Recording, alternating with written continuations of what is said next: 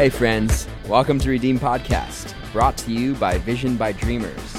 On this week's episode, we have a good friend of mine, Ivan Gonzalez, discussing on some very deep apologetic questions like, if God, why evil and suffering?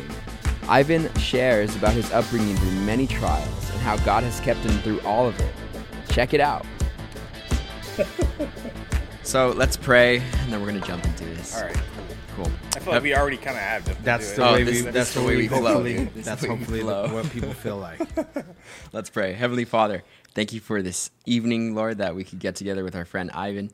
I pray that you would bless this conversation. I pray that you would bless, Father, the words, Father. May they minister to people. I pray, Father, that people would be encouraged, exhorted, convicted, Father. May you just use this, Father, for your kingdom. We love you. We praise you. And in Jesus' name we pray. Amen. Amen. Redeem Podcast, episode 13. Dun, dun, dun. Ivan Gonzalez, welcome to the show. How are you, sir? I'm doing good. First of Doing all, good, it's good. super good to see you, bro. Like, aside from this podcast, like we got this rolling joke that like really what we just like to do is hang out with our favorite kind of people. Okay. And so when we don't get to do that very often, we're like, well, let's just act like we're doing a podcast. So really, we could just hang out with somebody. Dude, been a while. that's a good way. That's good. I like that. Yeah, I like that. it's been a minute, dude. Yeah, it has been a minute. And to be honest with you, it's been a minute. Like for me, outside of like hanging out with you guys, like I'm not hanging out with people enough. Period. I was telling my wife, it's freaking horrible. That's everyone. It's right now. It sucks, Yeah, man. it It's like we miss fellowship. We miss being with our friends, even our family. Like, Yeah. and right now they just started opening like Orange County places. And I've been I went out with a friend the other night, and he was like, "Dude." He was like, kind of like I could sense in him of like some fear of being out. He's like, "Dude, there's a lot of people out here." Yeah, And I dude, was that's like, how yeah. a lot of people are now. People, my family like that. You know what I mean? I'm like, Mm-hmm. dude, I'm not about it, man. I want to talk to people, you know. Mm-hmm. But it's our culture. Some people are.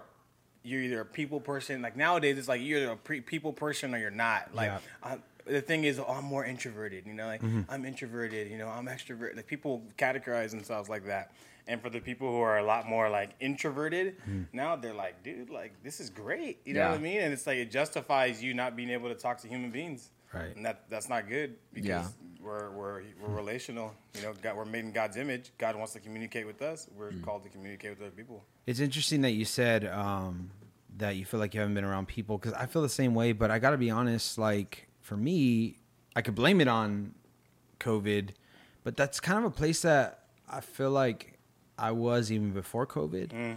And in the beginning, like I was just like, dude, I gotta change this. Like I need to like do something, but I can't help but to feel like who I am has also changed because of that.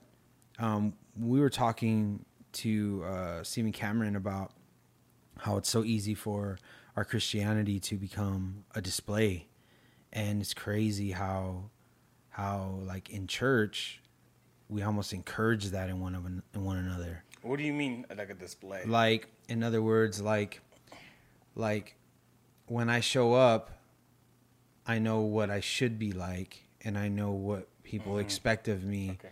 And so, like, I'm being that, and even to a degree, I'm convinced of it myself, but it isn't until I'm alone with the Lord, or particularly in marriage, that I start to see, wow, I see who I really am. Yeah. And there's no show or whatever, but it's proven also to be a good starting point for me for building on what's really there. Yeah. You know, so I don't know. What about you? Like, would you say you being like not like feeling like you're not around people, is that like COVID, or is that like just in general? So I guess it's twofold. A lot of it, for sure, for me is a little like as of late COVID.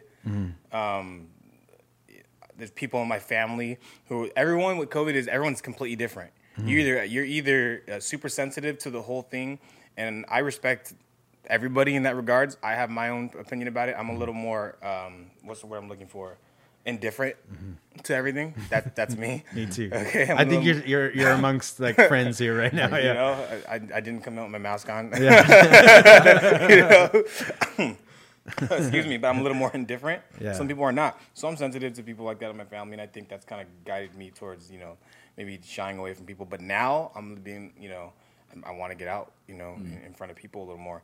But the whole idea, I don't know if I'd be able to tell you if it was like before COVID or not, because to be honest with you, the past like 6 months are like a blur. You know what I mean? Trying to like backtrack and think like, what was I doing before COVID? I feel like we've been in COVID for like years. Honestly, I feel like it's been so long. That's true. It's like a blur. But I like people. I'm a people person. But I was telling guys at work, I have the opportunity at work to share, to teach the Bible, to a group of guys and girls at work. At work every morning. Wow. Mm-hmm. Every morning. Every morning. Yeah. Wow. We got about like 10, 11, 12 people on staff now. Sit there and we go through it for about a half an hour. And I was just telling them, like I was telling you guys, we are human beings, we're relational. You know what I mean? Yeah. And the most important thing to me is pursuing Jesus and being obedient to Him. To do the Father's will. And part of the Father's will is what that we seek to save those who are lost. Yeah. And you can't do that without like verbalizing with people. So what do you do? What do you do for a living? Just I work. I work at an off-road shop. It's completely random for me. Let's put a little plug in right now. Yeah, Saints Off-Road shop. Saints Off-Road. Yeah. 813 West Road. 626. No, but I work at an off-road shop. Yeah. It's completely random. There's a whole story behind that. Maybe we can get into that in a little bit. Whole story behind that. But I'm like a sales manager, an operations manager-ish at this off-road shop. So there's a whole testimony behind that. But Saints Off-Road, it's a Christian-based company. I have the green light to share the gospel with my customers, and I do when God opens the door. Being in an off-road shop where guys are super macho, like, we're all looking at my lifted truck, bro, my big tires.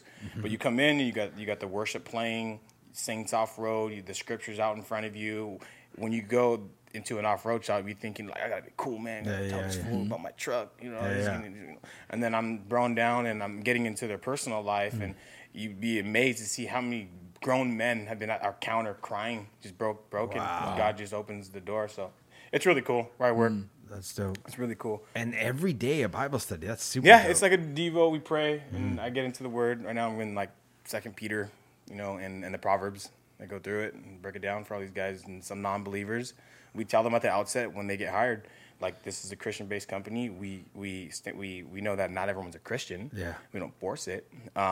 But we seek that you uphold we have a lot of integrity, Yeah. with our customer base. To morals and standards. Morals and standards for sure. But we're Christian based, and this is what we do in the morning. If you're not uncomfortable with that, then hit the door. You know what I mean? There's no problem with that. Yeah. Most guys are like, cool, we're down with it. And so I have this cool opportunity right now where I'm sharing the gospel with a lot of these people. Dope. Yeah. It's also super interesting because like you're a believer in a secular job, and you're able to share the gospel. First of all, like for me, I go through struggles being in a secular world, and I like for the most part, it's not on my mind of like, okay, I'm gonna for sure give this guy the gospel today. Yeah, and don't get me wrong, like I'm doing my job. I'm not.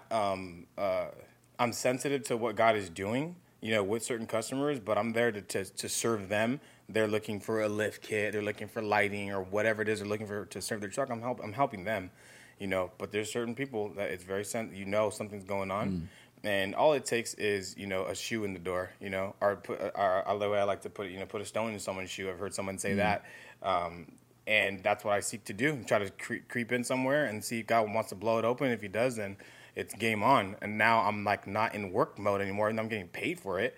Now I'm in full on, you're about to get the gospel mode. Yeah. And it happens. I made friends, grown men, 50, 60 years old, just confessing their sins. People hear the music and then they figure, oh, something's going on here. And before I even say anything, they'll start talking about their life. And this is way beyond wheels and tires and the lift kit. Right. It sounds like an environment has been created in that place, so it goes beyond just even them knowing the songs, but just like all of a sudden they feel comfortable enough to start talking. So that sounds like a pretty cool thing. Yeah, it's cool. I had an interview yesterday. I was giving an interview for a potential hiree, and he was like, yeah, I knew when I walked in this place there was something different. That's what he said in the interview. Was he a Christian? I don't know. I explained to him, like, we hold ourselves to a higher standard, and I said, when people put the pieces of the puzzle together, saints off-road, they hear the music, they see the scripture verses on our screen, on the counter. There's two types of people that what they immediately do. Mm-hmm. So here, you got a secular job, you got a Christian company who's not hiding it, you got the guy who comes in who wants his stuff and make his truck look cool so he can flex in front of his friends and show everybody how cool he is. Mm-hmm. That's his mindset coming in. He hears the music and he has two routes he's going to go. These guys are Christian, they're doormats, and I'm about to walk all over them and get the best price. Or I'm coming into this store and I'm going to be cool. I really respect that these guys are like not, hiding from behind, with their Christian faith, and they're just being bold. But now I've set these guys to a higher standard in my mind and my heart. The customer service better be great. Got you. Better be great. And what you guys deliver better be on point too, right? Yeah. So we're not perfect, and that was the owner, Ronnie. That was his. He wasn't gonna call it Saints Off Road, and it was a battle. Like, Lord, what do I do? And then I think it was Raul, Pastor Raul. He pours a lot into Ronnie and shares with him, and he's like, "You're either a saint or you ain't. You're either a saint or you ain't." Straight up, dude. Yeah. And so that was kind of like the turning point, and it was like, dude, are you? And then the Lord kind of ministered to Ronnie, "Are you gonna go in my name?" Right. Are you going to go in my name with this? Because at that point, it's either going to be Saints Off-Road or Aints Off-Road. Or Aints Off-Road, dude. Straight up. Yeah. Pretty much. And then you can just do the normal off-road automotive thing. Right. But it's not that. Anyways. That's dope, But that's so cool for you to be able to do that, because I feel like there's people who feel like they can't be a Christian and work in a secular job. But that's not the reality at all. Yeah. Something that's I'm seeing is how God gives us ministry outside of the four walls of even the building. Yeah. Which is something I want to encourage people to One of my things that Danny Bond really encouraged us to do was to use the name of Jesus. To bring his name up in conversation. Oh, yeah. Because when you do that, it's no longer, even just using, let's just say, oh, thank God. Some people are like, oh, yeah, for sure, God. But they aren't thinking about Jesus. But when you say, oh, dude, you know what? Jesus just blessed me this week. People are like, what? It's true. As soon as you bring that up. There's a lot. There's the Bible. What is that? There's power in the name of Jesus. Right. I've been in bondage to things in my life or spiritual attacks, and it's the name of Jesus that has delivered me. So there's power in his name. And it's very interesting that for some Christians, there's a temptation not to use the name of Jesus for some reason.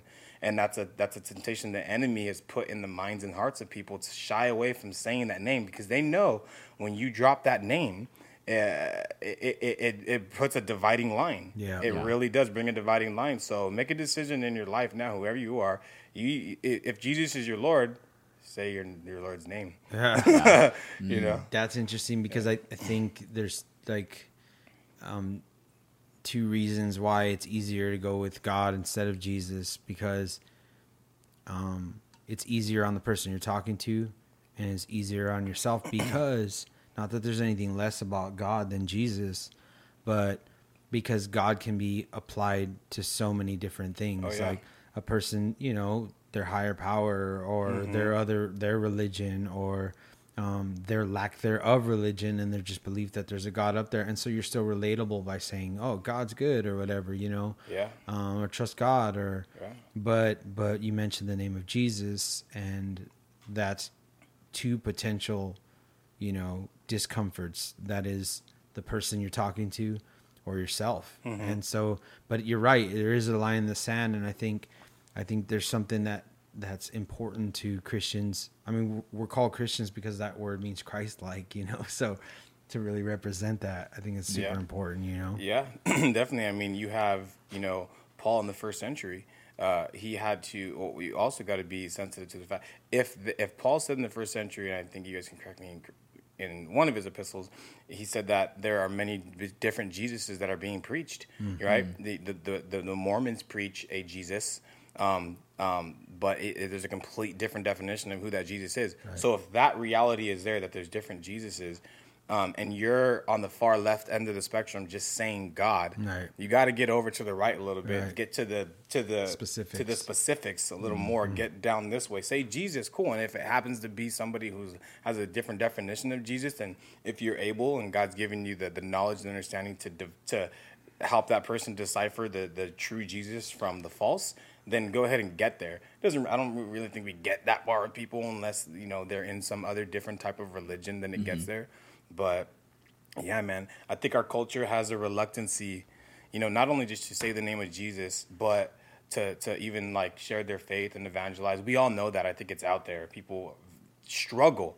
So that's why when we were talking about communicating with people, like COVID, like it could be, COVID can go different ways. It's really about how, because God redeems, right? He's a redeemer. He wants to buy back time. He wants to redeem. If we all feel like, oh man, everything's being taken away from us, well, God's a redeemer. He's in the midst of redeeming. In the midst of COVID-19, doesn't matter. And so God wants to reach people. And what I'm saying is that breakdown of communication with people.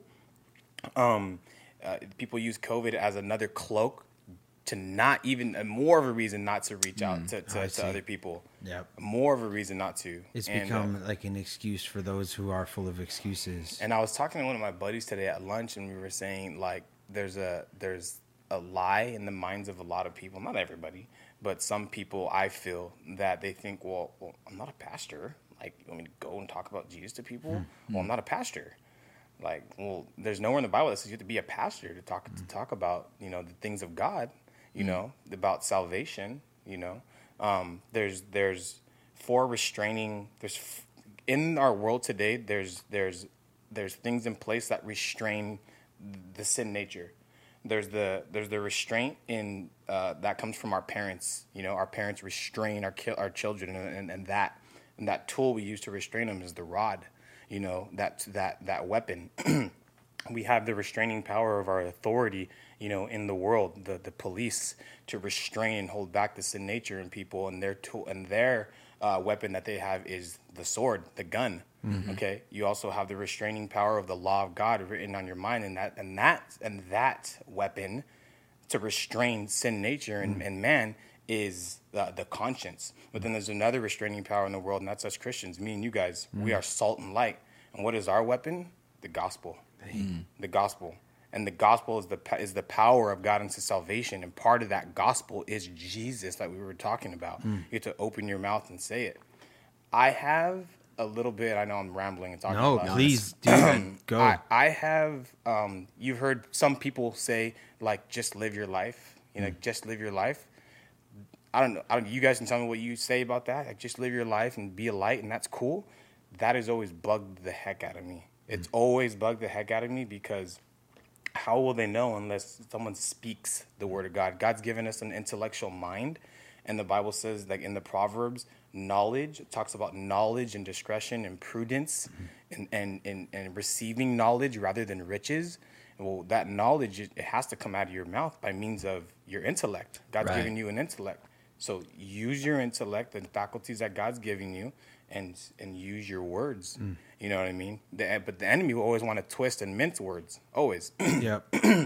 So we have to use our words to speak the gospel. Right. It's not just enough to like live your life and hope, because the dude down the street can be living a good moral life. We were talking about this last night about morality. You can live a good moral life and then be like, dude, this guy is good, man. Like, he lives a good moral life. Like, I can follow what he's doing, and he's in a cult. But he seems like it has to be married. Wow, dude. So I don't want to leave that subject too quickly, because it's super important. Like, you're talking about the difference between, and this is two point of views amongst respected Christians, for like sure. People that we know, right? And so, and I just want to get more refined on what you're talking about, because I think it's super important. And that is the idea that sometimes we hide behind the laziness of just being who I am. And instead of really making it a conscious decision to go and minister to people and go and so to the person that is out there, the old lady who is just trying to seek God and love the Lord, that isn't an attack on that person saying, hey, you need to go out and do this. Right. But what you're saying is, don't allow yourself to hide behind the laziness of like, well, what, dude, I'm a Christian. I'm just letting my light shine. When the truth is that people, will fail and fall because they didn't know or they didn't hear, right. you know, and it's like our children, you know, you can't just, of course you lead by example. We teach that all the time to each other, right? But you're not going to just teach by example by not telling your kids anything, you know? And so if we can understand within a household that words and communication is a gift from God. Yes. You know, animals there's communication between them, but they don't articulate like human beings do. No. And God's given that, made man in the image of God and given us articulation so that we can make things clear, so that you can say something to somebody and they could say, well, you mean like this, and you can correct them. No, I don't mean like that. Yeah. I mean specifically like this. And quite frankly, I think sometimes it's a laziness to hide behind, oh, I'm just letting my light shine, you know? Yeah, for sure. And so when I hear that, sometimes I'm like, oh man, like, I feel like people are like, whew, like they feel a sense of like, all right, cool, I can just like live my life because I'm not outgoing. I can't like speak. And like to your point about the old lady, like I get that. Let's speak towards like the person whose faculties are to use their mind and articulate words, who you're not old where it's harder and it's slow. Your faculties are slower. You're not as quick on your feet and you can't comprehend as quick as you used to. That's understandable for sure. God can use that person in greater ways than we can even imagine here. But what does the Bible say about your youth? Serve the Lord in the days of your youth. Why does it talk about that? Like you're strong, you young men, you're strong. Like serve the Lord while you have those faculties. Why? Because we're all decaying and dying, and we're going to get slower one day, talk slower, and that will be the reality of our lives. So why not serve the Lord and do this, what we're doing now, while we're all able to look each other in the eye and think. You know, and not only that, but it's super crazy because what comes to mind is how when you have a room full of like kids and the ones who are vocal are all saying, well, I think that movie was terrible, let's say. I think Sandlot was a terrible movie. And that's like my favorite movie. I know, I love that. No, well, that's my point. That's my point is if you got 10 kids in a room and 10 boisterous kids are saying Sandlot's a terrible movie, a lot of times kids, just for the name, just in the sake of not being the odd kid, will go along with it. But if you really interview them one-on-one, you'll find out that a majority of the room love that movie, right? And so sometimes you give majority voice by not talking about these things, because it seems, I mean, correct me if I'm wrong, but the liberal perspective or the godless perspective, they're certainly not turning their volume down. They're not out there saying like, oh, well, you know, I believe what I believe to myself, and you know, I'm just gonna let my liberal ideas like shine, you know, on their own. That's not their method, right? I mean, they're being very boisterous, and so sometimes when you're in a room full of people, you know, you think that you're outnumbered in your ideas, and you come to find out that there's more people around you that actually feel the way you do. And it just might be a Christian's responsibility to begin to step out in faith and be that vocal and find that there's more people actually say, yeah, I agree with what this guy's saying. Or his friend's like right there mocking you, and then he looks at his friend and he's like, you know what, dude, like I believe what he's saying, bro. Like, and all of a sudden that perspective is outnumbered. So I'm 100% on board with that, bro. Like be vocal about your faith or your belief or what you stand for. Yeah. I'm not saying be arrogant and be, you gotta have a tender heart, you know what I mean? And watch your own. We are all, as human beings, we're all susceptible to error and sin. Right. And so you got to be, you know, close with the Lord, so that when you do open your mouth, you know, you're a clean vessel, your conscience is clear. You know, I was reading this morning about having a clear conscience. Your conscience is clear and clean vessel. We've heard that, having a clean so God can freely speak through you. But we're all subject to being swayed one way or the other. Being a human being means that we can be swayed. You know, that we're temptable. We can be tempted one way or the other. So I'm not beyond the temptation of hiding behind, you know, just I hope this let see my light shine, especially in my family. It's harder in the family, in your family unit.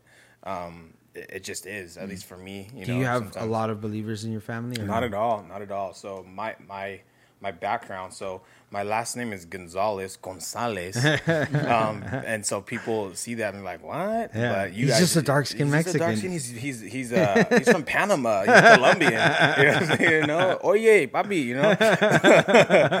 But no, but I was adopted at birth. I think you guys know that, and my whole family's Latino, and so from birth, and I have a pretty gnarly. I don't know if you're trying to go into like a testimony. We're gonna get into it. What's your background, dude? Yeah. So okay. So my name is Ivan. I think we already said that. Yeah. But like I said, I was saying like my last name is Gonzalez. I was adopted at birth, so I have no clue. My whole family's Latino.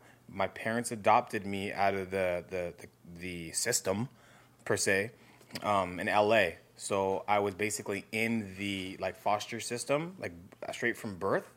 Born at all I know is that I was born at USC Medical Center. I have no recollection or clue, inkling, zero of who my birth parents are. If I have siblings, I know zilch. And when my parents adopted me, they kind of adopted me later in their age. They actually had lots of other foster kids that they didn't adopt. And I just because God's in control. How old were you when they brought you home? Fresh, like born. Wow. Yes, like there's pictures of me. You know, Infant. I don't know, infant. Yeah. Wow. Like a baby. Mm-hmm. You know what I mean? I don't know, a few months. Is there any like desire to try to find out who you're or no? I'll go there. Go there, yes. And yes, now. But Now. it wasn't always like that. There's people out there maybe who are listening who are adopted. Everybody has a different adoption story. Yeah. Some people have that like, oh, I was like abandoned, and then they have a rough upbringing because they have this sense of abandonment. I didn't have that, like zero of it. Like my family, and I think that has a lot to do because I was from birth. Yeah. You know what I mean? Some kids who go and get adopted, they're at 7, 6, 8. Gotcha. It's just like they already have baggage, and I didn't really have that. You know what I mean? So they brought you home, little infant. There's baby pictures of you. Yeah, just a baby. You know what I mean? Just straight to it. So I was loved, like just loved. You know, just were they like, Christian when they adopted you? No, Okay. more like nominal Catholic. Okay. You know what I mean? And so my dad Marcos, and then my mom Esther, and they had this is where you get lost, and sometimes I get lost. They had it's Terry, Mark, Kathy, Robert, Louie. 5 siblings, their own blood children. Got you. 5. So I have 5 brothers and sisters. Okay.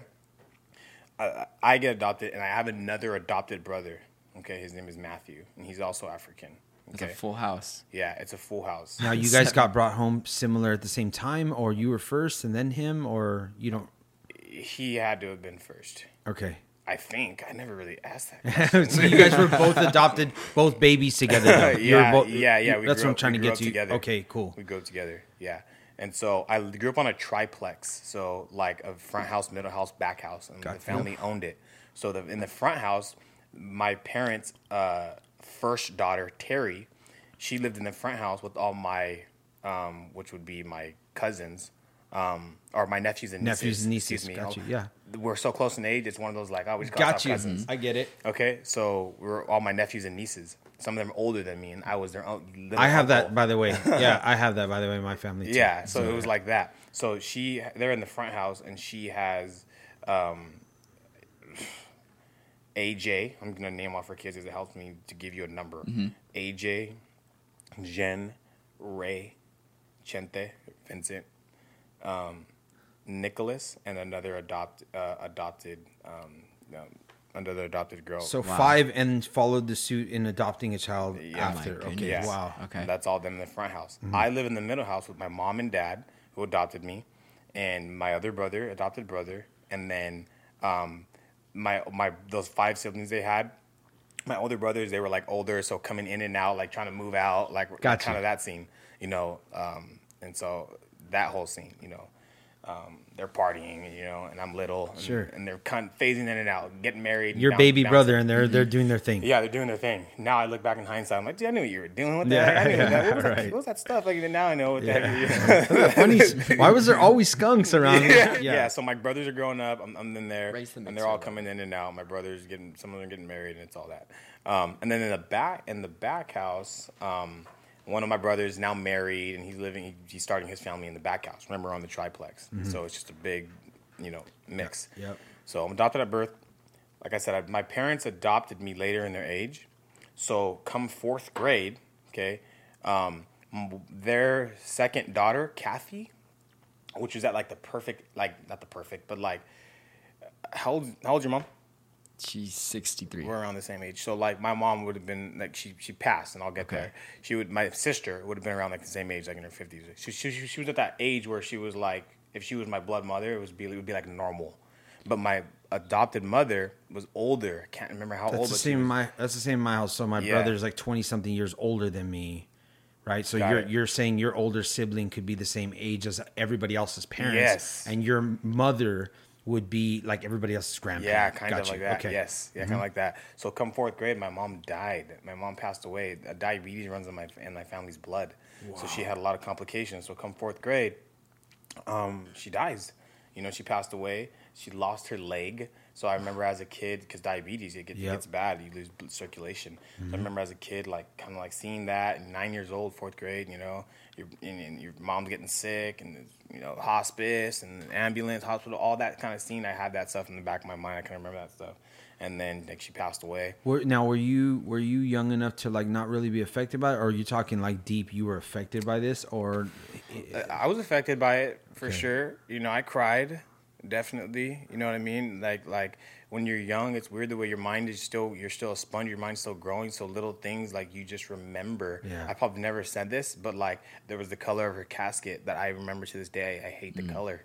It was like a greenish. I remember the song they were playing like at the funeral service at the service, and like I can't stand it. You know what I mean? Like. I remember little things like that, so it for sure affected me. Okay, that's what I'm just trying to get my head around where you were at. Yeah, but I think God, and I think we've talked about this in the past before. That God has this grace on you when someone dies, like in your family. He protects you and covers you. Sometimes you're not crying, people aren't crying, and you're like, what's wrong with this person? Well, God's given them. I'm pretty sure I had this conversation with you. God gave them like this measure of grace, to deal with that at that time, and maybe later you'll mourn in a different way. Yeah. And I was so young, like it sounds pretty harsh, but not like I got over it fast. Yeah, no, I hear you. But you're younger and you just like grow, and God just like allows you to move on. And it sounds like your family unit also is a very. I mean, there's a lot of people in your family, a lot of like interactions, so that the tribe continues. Even at the brinking loss of someone. For sure. Like our mom was like the glue. And so now it was their sibling, my sister, Kathy, who like now is my mom. Oh, because you're adopted. Mm-hmm. Now all of a sudden she's like like my mom. Wow. I never had a brother, sister. Yeah. It was never like that. She was like my mom. Gotcha. Everybody called her Nina. Yeah. So she was Nina, but she was my mom. Was Kathy the one with the 5 kids, or is that older sister? No, that was for the oldest sister. Okay. So gotcha. I'll move this story along. That's 4th grade. My mom dies. Okay. Now it's everybody, like the tribe goes on. We're moving along. 4 years later, in 8th grade, my dad gets cancer, lung cancer, and he dies. Okay. So my adopted dad, he dies. Now I'm older. Now I'm like, I am 14 years old. Now I'm like in that place. Remember when you were 14 years old? Yeah. Now you're like looking at girls, and now you're coming through puberty. Yeah. You know what I mean? And so your life is different. I'm a different dude now. You know what I mean? I'm older. I had a little girlfriend at the time. 8th grade. I was Mr. Jock. I was cool. And now, my dad's dying. And it's like, oh, shoot. Like, dang. And I remember, like, not like he'd be in the kitchen. Because they set up like a hospice thing at the house. And like, dude, I don't want to go in the kitchen. I don't want to go over there. I want to see my dad, getting skinny, the whole thing. You know what I mean? I'm not going over there, dude. And it pains me now. You know what I mean? Because I was so scared to see him. from it then. Yeah, dude, just running from it. And I was like, dude, I'm sad now thinking about it because like I'm sure like while he was there, he wanted to see his son, you know. So that was rough for sure. That was rough, and so that was like another blow to the family. You know what I mean? Like pretty hard. So now my sister's like getting a lot of pressure now. You know, now she's real. Now it's my mom and my dad gone, and now it's really just her. She's not married. She's like in her 30s at this point now, maybe late 30s, early 40s maybe. And now she's taking care of me, you know, and my brother, my other adopted brother, and we're in the house together. It's just us and everybody, all my brothers and sisters. They live in the front house, all my nephews and nieces. Now, so she's not married or anything, right? never got married. Yeah, never got married. So not married, just taking care of us and working, you know what I mean? And now, so that's 4th grade, my mom, 8th grade, 12th grade comes. I'm a senior in high school, okay? Doing my thing, playing basketball, you know, basketball star, whatever, at the school, and, you know, just living my life. You know, we've healed. Things, we're just living our life. Yep. My oldest sister, Terry, who lives in the front house with all my kids, all my nephews and nieces, passes away from pancreatic cancer. Oh my gosh, dude. Okay, so she passes away, and battled. There's a lot that she had to battle with in her life there. Okay, just a lot of demons, a lot of just stuff. Okay, that she battled with, and she passed away. So now you got to think. I got all my nephews and nieces. Yeah. All my nephews and nieces. They're all young, maybe the oldest AJ was maybe 20, 23, 24, and everyone below. Wow. Where do they go? Think about it. You got all 5 of them. Where do they go? With Your you sister. guys. Boom. Yeah. Now they're all in the middle house.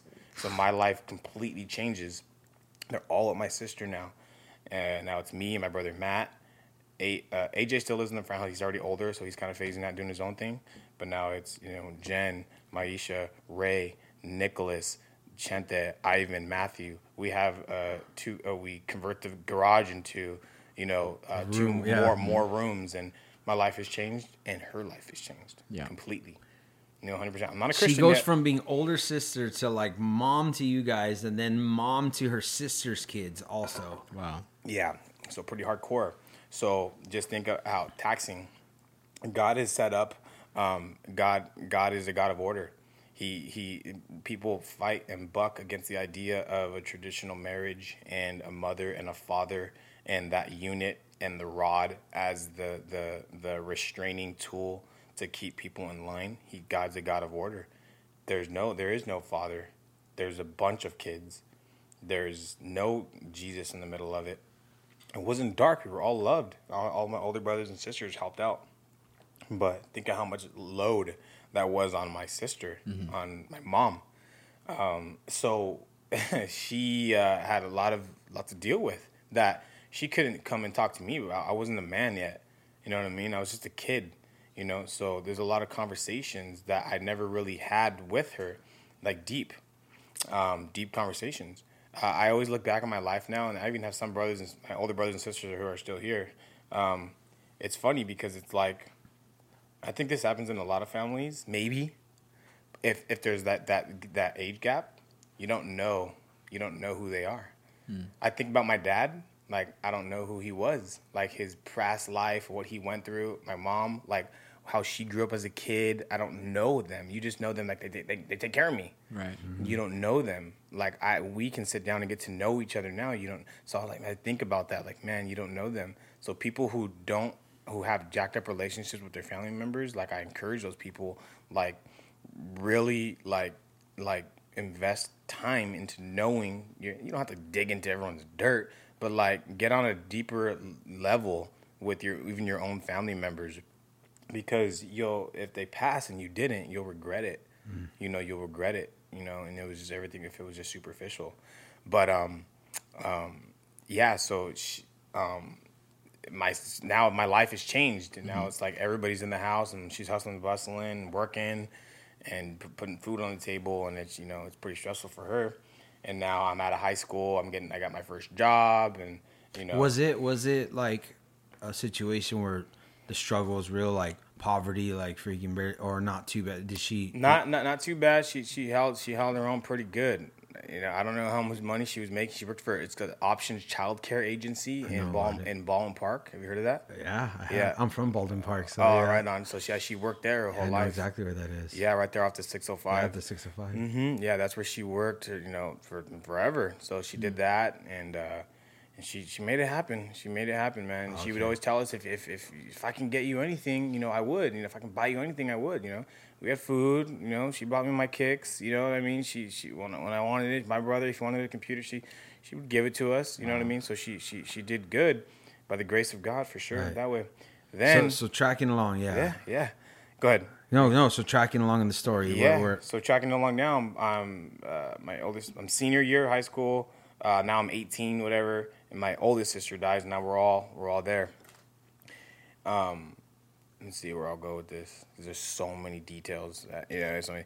I'm digging it, bro. I feel Yeah. like I'm watching a movie. Let me ask you a question. Through all that, were you an angry type? Were you like mellow? Were you chill? Were you? Like... No, I wasn't angry. Okay. I won't put some people in my family on blast, but there was for sure some angry people. Gotcha. I have some angry siblings. Okay. Who are Right pretty angry at life. So you're just trying to help. Yeah, I wasn't angry. Okay. I wasn't angry. There was fights in that home you can imagine.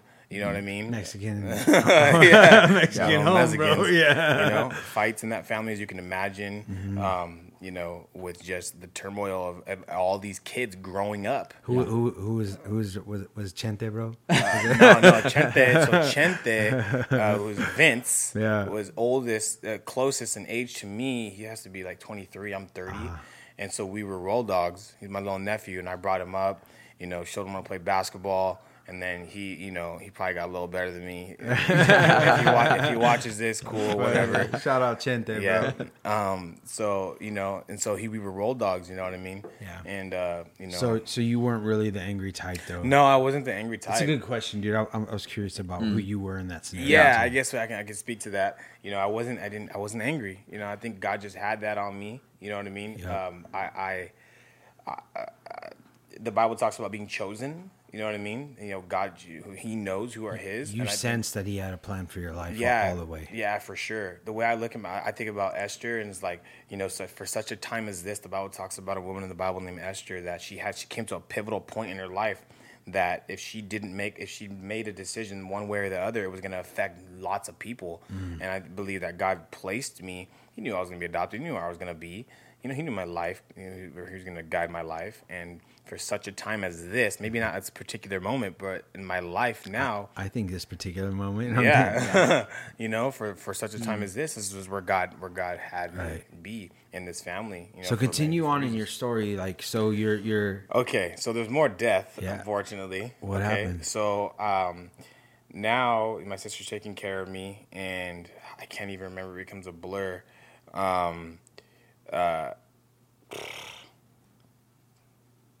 Maybe. Oh, okay. So I meet my wife, at a high school. We're lifeguards. So she was like the Wendy Peppercorn, and I was like, Wait, you were a lifeguard? I was, yeah. Wait, you're telling me you weren't Benny the Jet, bro? You were. I wasn't Benny the Jet. Even though I did wear PFs at my wedding because of Sandlot. Anyways, gotcha. Okay, all right. My favorite movie. Anyways, but I met her at the pool. You know what I mean? We were just friends. You know what I mean? Yeah. And and we start dating. And I'm not a Christian yet. And then about a year into me dating, I become a Christian. I get saved. My buddy Richard invites me to Calvary Golden Springs, and I start going. Do I know Richard? His name is Richard Aguirre. I don't think you know him. Yeah. You may have seen him around, but he invited me, and it's not like a crazy, crazy story, but it's crazy in the sense that it's a miracle when God saves a sinner. And I started listening to the message. Raw had just happened to be in one of the craziest books in the Bible, Daniel, and he's going through prophecy and mixing in the gospel, and I'm getting convicted and not understanding conviction. And now I'm getting convicted at the church, and he's inviting me, and then he stops inviting me, and I'm like, oh, not stops inviting me, but he's getting busy. So I was like, oh, whatever, my mom lets me drive her car now, I'll just go. So you just started, you just kept going after an invite. I'll just go. Wow. I'll just drive. And I remember I used to tell people I sat on the left, the sanctuary at Calvary Chapel Golden Springs, huge. I would sit on the left side, far left, on the same seat. So like Rawls right. Rawls right, Okay, far gotcha. right. Yeah, I would sit there, come in, listen to the messages, like trip out, and just go out the same door. And didn't go into the church for Right, a out that long, little backside door. Yeah, I didn't go into the church for like a long time, and then just getting convicted and went to a few altar calls. You know what I'm saying? You know, just fresh, dude. Yeah, me too, bro. So there's not like a struggle, like a big struggle of like pulling of like you really having to rip away or people convincing you to come to church. It was just like somebody invited you and you're just like, That's kind of I'm a down, testimony you in know? itself, though. Like, just some people, you just got to invite them, you know? Yeah, seriously. Because yeah. he didn't even keep going with you, and you like on your own started driving there. That's Yeah, insane, on my man. own. It's dope. Well, I'm looking at the miracle of the story though, because you have this kid in this scenario, and then it's just like I do see the hand of God. Like for by the time you get in there, it's not even like you said, like a fight. You're just you're there where God has always planned for you to be, Yeah. and brings you in, right? So Definitely. So then what happens? Like so then, you know, now I'm dating my girlfriend at the time, now my wife, and she comes to faith about a year after, so kind of out of a Christian did you background. start inviting her because you were going? Is Yeah, that, we were friends, and I went. There was some event. There's so many events at the church. I invited her. We're sitting there, and then she's you know going through her own mental thing, thinking about the gospel and thinking about her life, and God's doing a work in her life. Period. You know, and then she gives her life to the Lord, and and now she sees a difference because she had a little more of a Catholic upbringing, and there's a lot of differences. And what nationality is she? My wife is Filipino and Irish. Her that's Catholic right there. Yeah, that's so true. Yeah, for sure. So she's Filipina and Irish. So her dad's Don't make her mad. she's full Her dad's full Filipino, and her mom's just full Irish, like dirty blonde hair, blue eyes. So my son, Judah, 4 years old, he is black, Irish, and Filipino. Yeah. So That's why he's such a handsome kid, though. He's a handsome. My son is handsome, dude. People used to tell me, "You're gonna have to put a plastic bag over that kid's head." Like, because I think that's murder, bro. cut with the hole there. Yeah, my buddy would always say that. I thought it was stupid and hilarious. But he has like super long curly eyelashes. People think he's a girl sometimes because his eyelashes are huge, and he has like long curly hair. But he's just like a little pretty boy. Anyways. So you get saved. She starts coming. She gets saved. Yes, and in there, we're not always coming to church together. I'm still kind of coming, on my own a lot. And then I'll jump into this story real quick.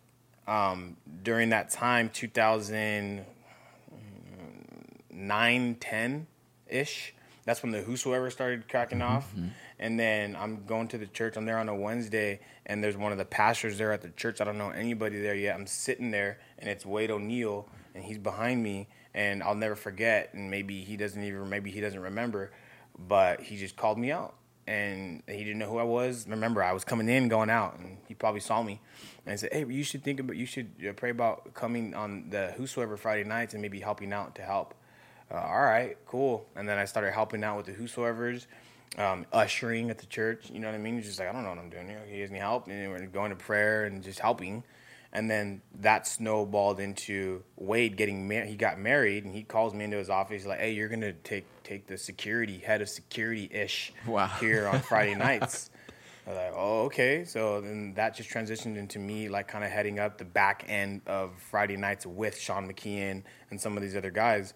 And then I'm just there doing that, security, like helping people in the green room, getting things set up, volunteers and positioning volunteers. I'm doing that. And then I went on a couple mission trips with Scott, who was on this show. If you guys haven't caught that show, catch it with Scott Selmat. Shout out Scott, shout out Scott. Love Scott. Owe a lot to him. He and then went a couple of mission trips with him. You were on a couple of those mission trips, and now God. Long story short, as far as ministry and the church, God's like starting to like pour into me more. I took a couple Bible college classes. Now I'm growing. The Bible says, "Grow in the grace and knowledge of our Lord and Savior Jesus Christ." That's what's happening. God's naturally, organically doing that with me. He's growing me. I'm growing in the faith and becoming stronger in the faith. Going through hard times and battles, temptations like everybody else, but I'm growing. Then it comes to the point where I'm like, I got to get married. I've been with my girlfriend for a little too long, and I'm thinking about marriage, and God does a crazy thing, and you know, and he provides for me to get married, and I'm gonna get married, and I get the funds, you know, and I get the ring, and now I'm getting married, right? And we get married. It's an amazing wedding. I'm so happy. I love my wife, and we're just happy young couple, and you know, my mom is super happy. My mom's at the wedding, you know, my sister, and she's crying. We're doing the whole thing. We're doing our first dance. She's like bawling her eyes out. She can't believe it. You know, her son, she's seen me go through so much. She's seen me get saved. She respected it, got me a Bible, you know, and wrote in that Bible. I still have her notes that she wrote. I know if you have God in your life, you'll always have peace. She wrote that in my Bible that she got me. It was like an ESV Bible. And, you know, I read it, and it was all good, you know. And then me and, you know, we get, I don't want to jack it up. Where am I at? Oh, so this is pretty hard. Then, basically, the night that we find out that the day we find out we're pregnant, if I'm not mistaken, the next day, I'm getting blown up at 2:30 by my brother, blowing my phone up. We're sleeping on the couch, blowing my phone up. And like, it's not good. You're getting blown up at 2:30 in the morning by your oldest brother. Blowing me up. I finally answer it, and we got to go to the hospital because, you know, my sister, my mom had a heart attack. So now I'm at the hospital, and I find out we're pregnant, and my mom dies. She doesn't get to see my son. So I'm like, dude, this is pretty hardcore. If I look back in hindsight, I'm like, it's pretty rough. You know what I mean? It's rough. So that was hard. Yeah, Dang, that was hard. So she passed away from a heart attack.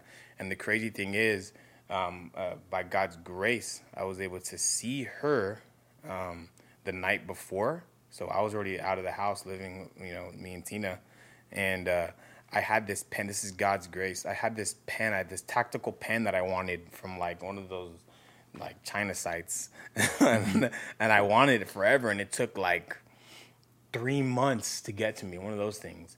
I'm like, dude, where's my freaking pen? I forgot about the pen that I ordered. It was like a black tactical pen, the window breaker, whatever it's called. I thought it was really cool and have it in my back pocket.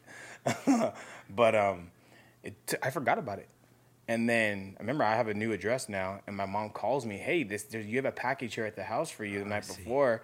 And I'm like, oh, okay, cool. But before I go home, I'll stop by. It was like 8 at night. She was just chilling in her spot, and I go over there, and we chop it up. We're talking. And keep in mind, too, before she passed, like when I got saved, I shared the gospel with her more than anyone. She struggled with it, the gospel, hearing it, for her own reasons, for sure. Struggled back and forth with what the gospel was and listening to it and receiving it. I'm sure she's heard the gospel before I shared it with her in her past, and for her own reasons, like struggled with it. But I did I've shared the most with her out of anyone in my family, my mom. And but I went that night because my pen, and I saw her. I chopped it up with her, kissed her, told her I love her, you know, just relaxed. And then the next day, you know, she passed away. So God gave me that. At least, you know, yeah, crazy, you know, because God knows, and who knows? I don't know, you know. I shared the gospel with her. Who knows in her dying moments, you know, what God did with her. Yeah, with those seeds planted inside of her heart, and like you said, not just once, but like many times. Yeah, you know, many times got into it. And I've dealt with that stuff too. And one of the things that I always thank the Lord so much is that I don't understand what's beyond this side. And when I get there, I will. Yeah. But until then, I just do all that I can. And then whatever crosses that line of past this earth, dude, that's in God's hands. Yeah. He's more gracious than I am. So I just leave it at that. But for sure, it's a wild story. Like, just tracking your story. It's like a movie, dude. Like this kid who gets brought home, adopted, and then your life is so perplexed by situation, not because of necessarily what you are doing. It's just coming upon you. Yeah. And I gotta be honest, dude, the most beautiful lives I've ever been in contact with have been people who their story is circumstantial, not just like poor decisions that they're making. because I just want to, I don't know if you've noticed this before about your story, but your story is not as much you, because we hear testimonies here at this, podcast. And a lot of times the story, his story, even my story, many other stories, is these stories of like a kid who was just like fighting and rebelling and doing bad. And I know you had bad in your life For and sure. stuff like that, but you're just really this kid who's just sort of falling into these scenarios of life that are not normal scenarios, and yet God's brought you all this way, bro. Like, and I can't imagine, dude. I know, I know what it's like to have tremendous loss, dude, but I can't imagine how tough that might have been and how monumental that might have been, that simultaneously while you're finding out that you have a child on the way, you're also finding out that you're also losing the most important person aside from your wife that you have left on the earth, know. And I know, I could tell, bro, that you're choosing not to make this a drama scene, but I could feel the weight of that scenario, bro. And what a crazy thing. We were just talking to Steve Cameron, his story about his dad who was in a coma for 8 years, he said, right? And it's funny though, I see a similarity between you two in the sense that, and I shared this with him too, in the sense that there's something special about a servant of God who has endured suffering that wasn't suffering by his own hands, but was circumstantial suffering, because you can know for certain that God brought you there. See, there's things in my life, bro, that are like terrible, but I put myself there. And I realized that God wanted to protect me from that stuff. But then there's things in my life that God put me there, bro. Like I didn't do that. And that stuff has always bared fruit in my life. And I know that it's bearing fruit in your life, whether you realize it or not. And it's going to continue to do that. So what a trip, Tony. Yeah. I wanted to say, during that season that you lost your mom, I remember you. I remember who you were to me during that season. And despite the suffering that you were going through, you were loving me. You were like, hey, come with me to the Ryan Reese thing. And throughout that, like, if you wouldn't have told me the suffering that you were going through, I wouldn't have known. That's because God was giving you that strength. I loved how God made you wait for the pen. That's like crazy. Yeah, that to was me. crazy, dude. Because it's like, you're like, what the heck? Where's this pen? And sometimes I think people struggle with waiting for whatever it is that they're wanting, and they don't realize that God has His sovereign plan, just preparing them so they could see His goodness. God's sovereign, man. He's definitely in control. He is 100% in control of, just this world. There's nothing that gets past him, and especially for those who are called according to his purposes. The Bible says walk by faith. I was telling the guys at work the other day, that word faith can be so, what's the word I'm looking for? Like faith. Like, it could be anything, like faith. Like, I have faith, and people say that. Okay, but it's who you have faith in. Very vague. It's vague, yes, it's vague. It's broad, sweeping, but we're called to walk by faith, you know what I mean? To walk, and that means you're trusting that God knows way more than you, the beginning and the end. The beginning, and he knows really the end. And that takes a measure of faith to walk by, and trusting that he's a sovereign God that knows all things, he knows outcomes. And to walk in his will. What did Jesus say? He said, my food, is to do the will, of the Father, to do the will of him who sent me. That brought sustenance to his life. You know what I mean? Yeah. And that mean that, and for us as Christians, as individuals, as people, that means we are called to walk in the will of God, to bring sustenance to our life too. But we're finite. We don't know what's going to happen to us in the next 5 minutes. So you have to walk by faith. You have to. You don't know. You know what I mean? And it's more than just like, well, since it's out of my hands and I don't know, I guess I'm walking by faith. No, it means that you are surrendered and okay with what God has laid out for you. And even if it includes suffering, you're okay with it. Even if it includes heartache and loss, and at God's hand, because He's orchestrated it.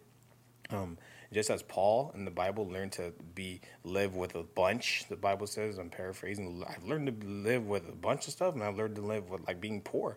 That you have to be able to live to be able to live when there's a lot of suffering and heartache, and when it's all like smooth roads, smooth road.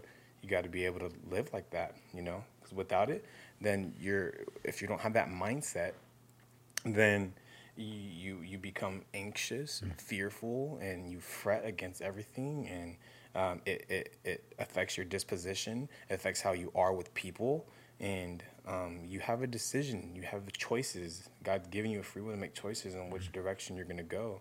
I'm not like saying like don't sit there and cry about it. We mourn and we weep because we should. Why do we mourn and cry and weep? I always trip out when I see even people in my family who seem to be seemingly mourned way more than me and call themselves atheists. Why? We mourn because we can't get away from the fact that it's wrong that we die. God never intended that people die. We're not supposed to die, right? God desires for us to live, and we mourn because it's wrong. But God has come to redeem death. So there's been a lot of death in my family, but Jesus came and died on the cross. The Bible says in Hebrews chapter 2, verse 14, that he's come to destroy the works of the devil. To basically, the devil had us captive because of fear of death, and Jesus has abolished that. He destroyed it. People who were all their lifetime subject to fear of death, he's freed them from that. Jesus redeems us from that. And so, he's I mean, I look at my life and I think about it in hindsight. I don't think I think about my life enough and what God has brought me to. And it's this table that's forcing me to think more. And it's really bringing glory to God, to be honest with you. In my own, I think it's I would pray that it would bring glory to God, because in my own life, what it's doing is it's giving me a greater gratitude for God. Just listening to myself talk about these things, because I don't talk about them a lot, but it's like I'm so grateful to God. He's so gracious. He's been so gracious on me, because I ain't perfect. I have my own struggles, like every dude in the world. You know what I'm saying? Yeah. Dark times for sure, stuff that I struggled with, and just a lot of stuff. But man, God has been so gracious. What did it say in the Bible? Like, Jesus asked his disciples at one point, because a bunch of people just pieced out because they weren't going to get any bread from Jesus. He said, "You guys want to bounce? Yeah. Where are we going to go? Right. You have the words of eternal life." So like, where the heck am I going to go?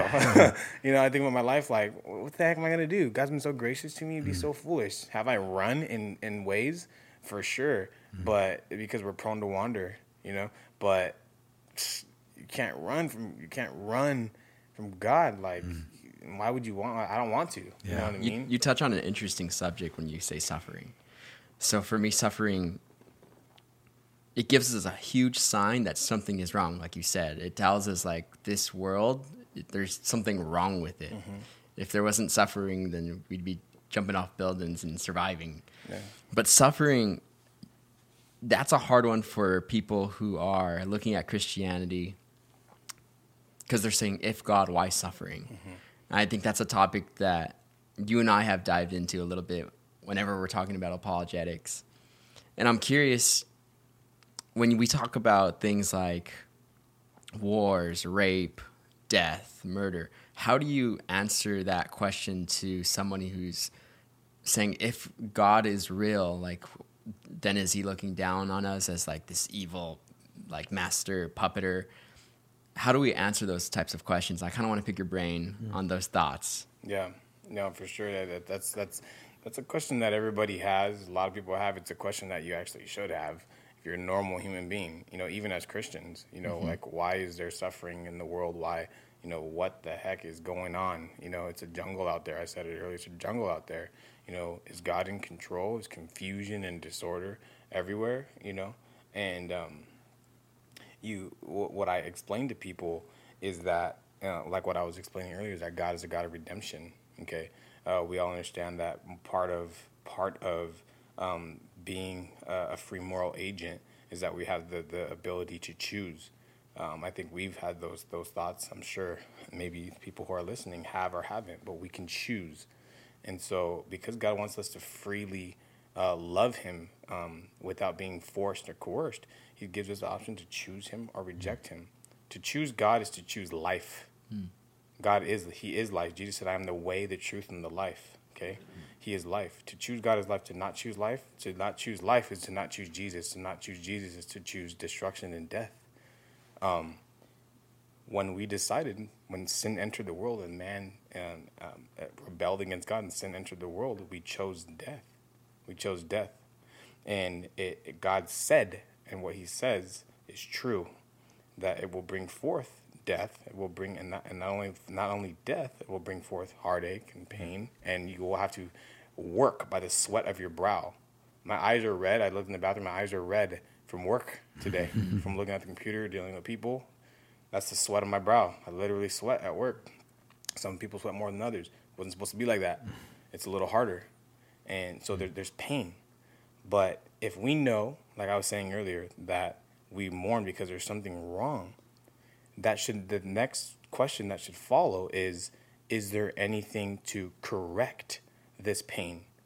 Is there any outlet? Is there any freedom from this pain that we all experience? And what people tend to forget is that some people tend to forget, some people tend to not want to believe, is that the gospel is God's redemption plan. He's the God who redeems.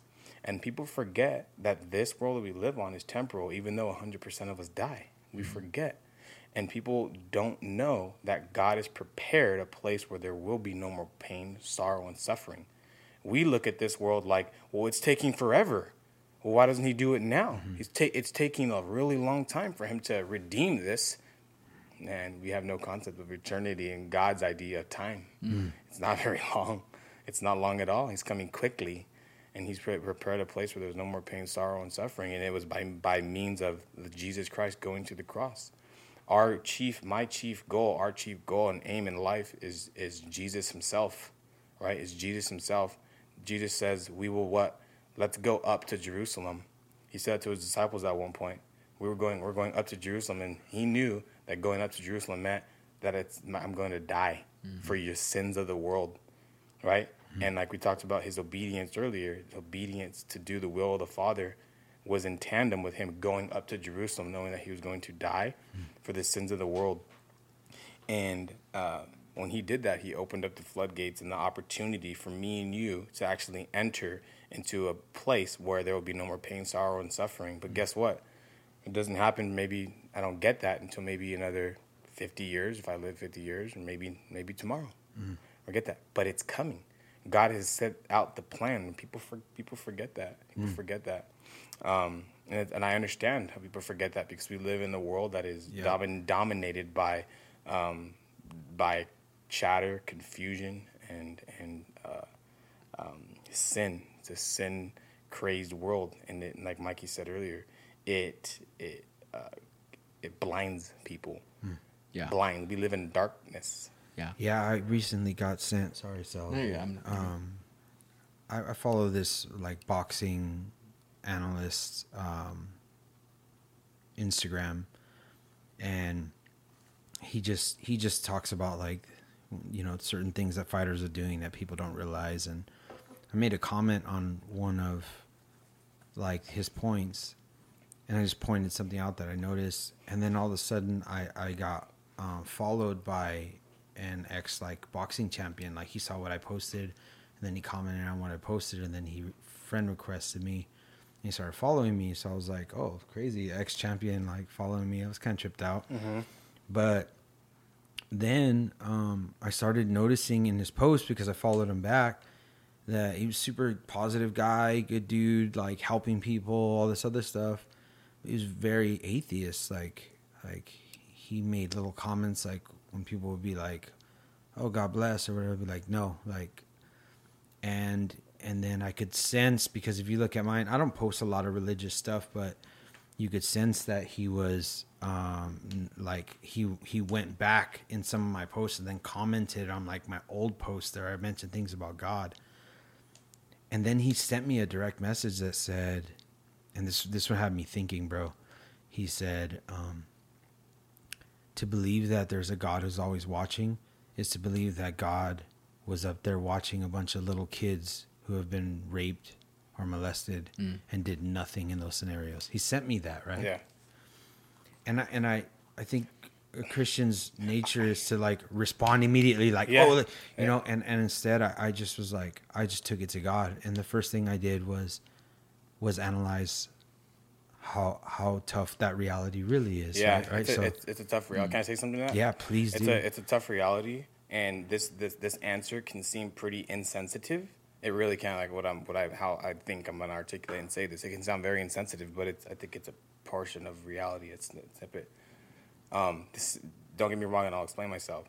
But for an atheist who says, there is no God, there's no God. All we are is matter in motion. We're just protoplasm. We're actually random, and all there is the material world. So what? So what if someone got raped? If someone gets killed? Isn't it? What happens if you gave me a bottle of Dr. Pepper right now, and I shook up the Dr. Pepper, and I took the lid off? What happens? It blows up. Yeah. It blows up. It just fizzes. It's just science. It just fizzes. It's just what happens. So aren't we all right now just fizzing? We're just fizzing. If all we are is matter in motion, we're bags of protoplasm bumping into each other, it's random, there's no overarching architect of what's going on here. We're just fizzing. We're matter in motion. What is his premise, or anyone's premise, to say that something is evil?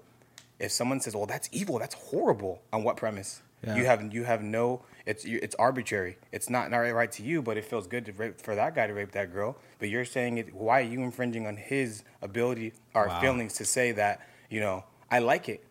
Well, it's wrong. On what premise? Yeah. On my own feelings? It's art now. Like you now just it's said arbitrary. you don't believe in God, so why is it? Oh, because it's wrong. Oh, why? And do you know why people get like that? Because they're made in the image of God, and they can't run from the reality that God has placed the moral law in their heart. That's why he knows it's wrong. Because God's put that in his heart, because he's made in the image of God. The animal kingdom doesn't trip out. The animal kingdom doesn't set up a court system. They don't do that because they're not made in the image of God. Right. That lion doesn't feel sorry that it ate the baby freaking. Yeah, the baby lion. You know what I mean? Like, you're not gonna get your mane's not gonna get bigger than mine. Yeah. That's all I'll he eat cared you. about. I don't care. I'll eat you because you're gonna step on my toes. See you later. Yeah. And then the animal kingdom don't set up courts. Why? Because they're not made in the image of God. We are made in the image of God. He is struggling with that, because he's made in God's image. And when we as Christians have to point that reality that he's borrowing from the Christian worldview, that people, I would ask him, do you think that those girls, and this is obviously a rhetorical question, those girls who maybe were raped, those kids who were raped, do you think they have dignity and intrinsic worth and value to where if somebody come and violates their sexuality, that's wrong? He would say yes. Where do you get intrinsic worth, dignity, and value in a world that is all random and that is just there's fizzing? no God. Yep. And there is no God. Where do you get that? Where are you getting that from?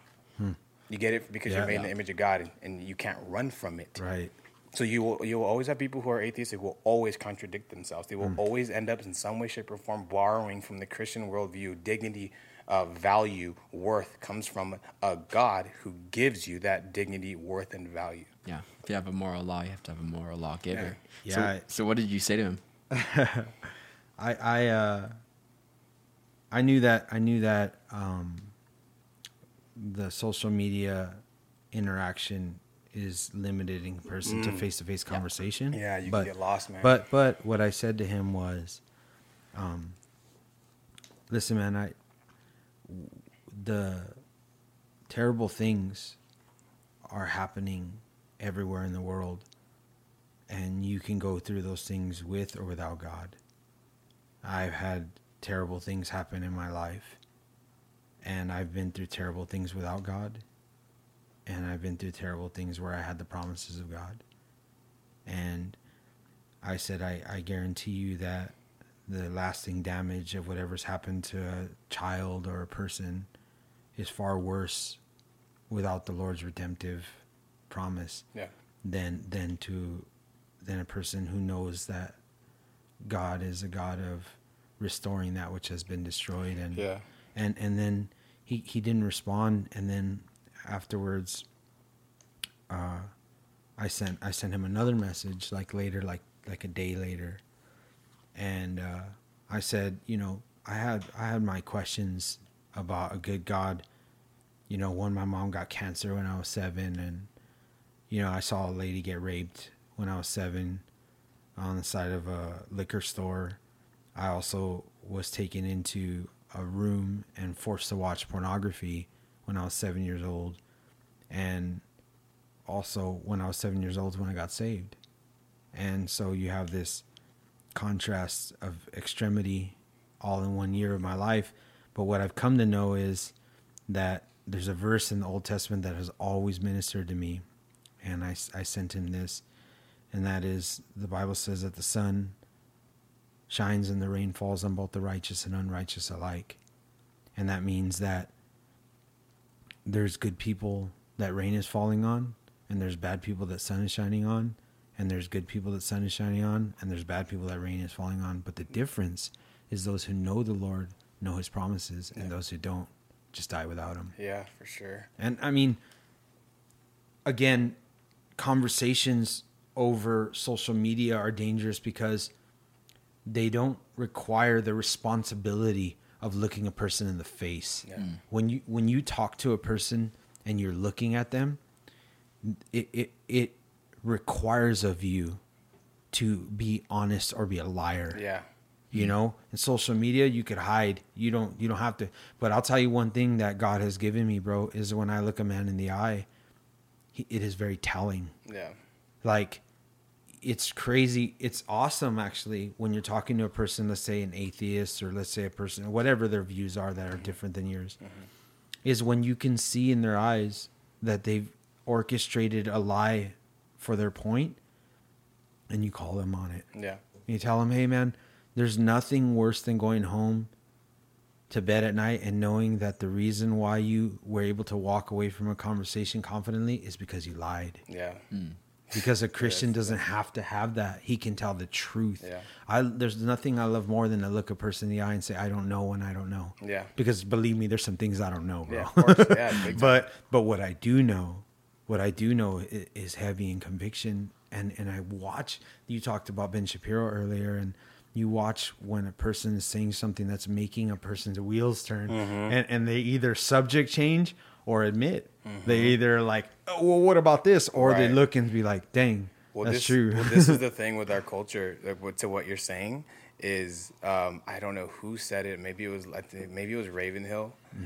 Somebody, Ravenhill is just he's dead and gone now. He's a pastor, but I don't know who said it. Yeah. But there was a time in our society and our culture where men, and I can't tell you what generation, the 20s or the 30s, but there was a time where when a thing was to be proven true, men would change their minds because it was true. I love that. Nowadays, there's so much pride built up in the heart of man that if a thing is proven to be true, they will not change their mind and stance. They will not change their mind, and that has everything to do with the pride of man. Pride comes before destruction. Pride hardens you to be able to turn to truth. That pride is what God hates. Pride. It says it's a foul stench in his nostrils, so to speak, and I have to be not so arrogant and pompous and cavalier to think that I could that I have all the answers. I have to be humble enough to be able to say I can be wrong about many things. God, and that's the key. Not like psychologist or whatever. God, because he's the author of truth. God correct me and place me in truth. That's why people don't come to salvation. There's no salvation without truth. Right? That's why I think it says in 1 John, if you say you have no sin, like you're a liar. You're a liar and the truth is not in you. Say you have sin. That's the beginning. Say you have sin. Not just only say it, but you only say it if you really believe it, and come to that. That's why it's a miracle when people come to salvation, because it means that they have come to realization that they are wrong. And they change their mind. Willing to change. They change. And what does the word repent mean? Jesus says repent and believe. Good. What does the word repent mean? It means change. They change their mind. How hard is it to change the mind of some person on social media today. Yeah. Heck no, dude. People just grit their teeth, bear down on their point of views. Yeah. And are unwilling to change. We have spoken to people and given them truth of the word, and you know that they're just dancing around, and they know that it's like an intellectual battle, and they're losing, but they won't admit it. You know, they won't admit it, and to speak to that there was a time where people would change their mind, but it's a lot harder today, and so it does take a measure of patience and greater amounts of prayer, because remember, I keep saying it's a miracle when people repent. So miracles, are not intellectual. They come from the Spirit of God. You know, God works miracles, not man. Maybe he uses man as his instrument, as his pen, by which he's going to wield a miracle. That's where the power of God, the gospel message, the power of God inside a man's mouth. He speaks it to another individual. They get saved. You were just used.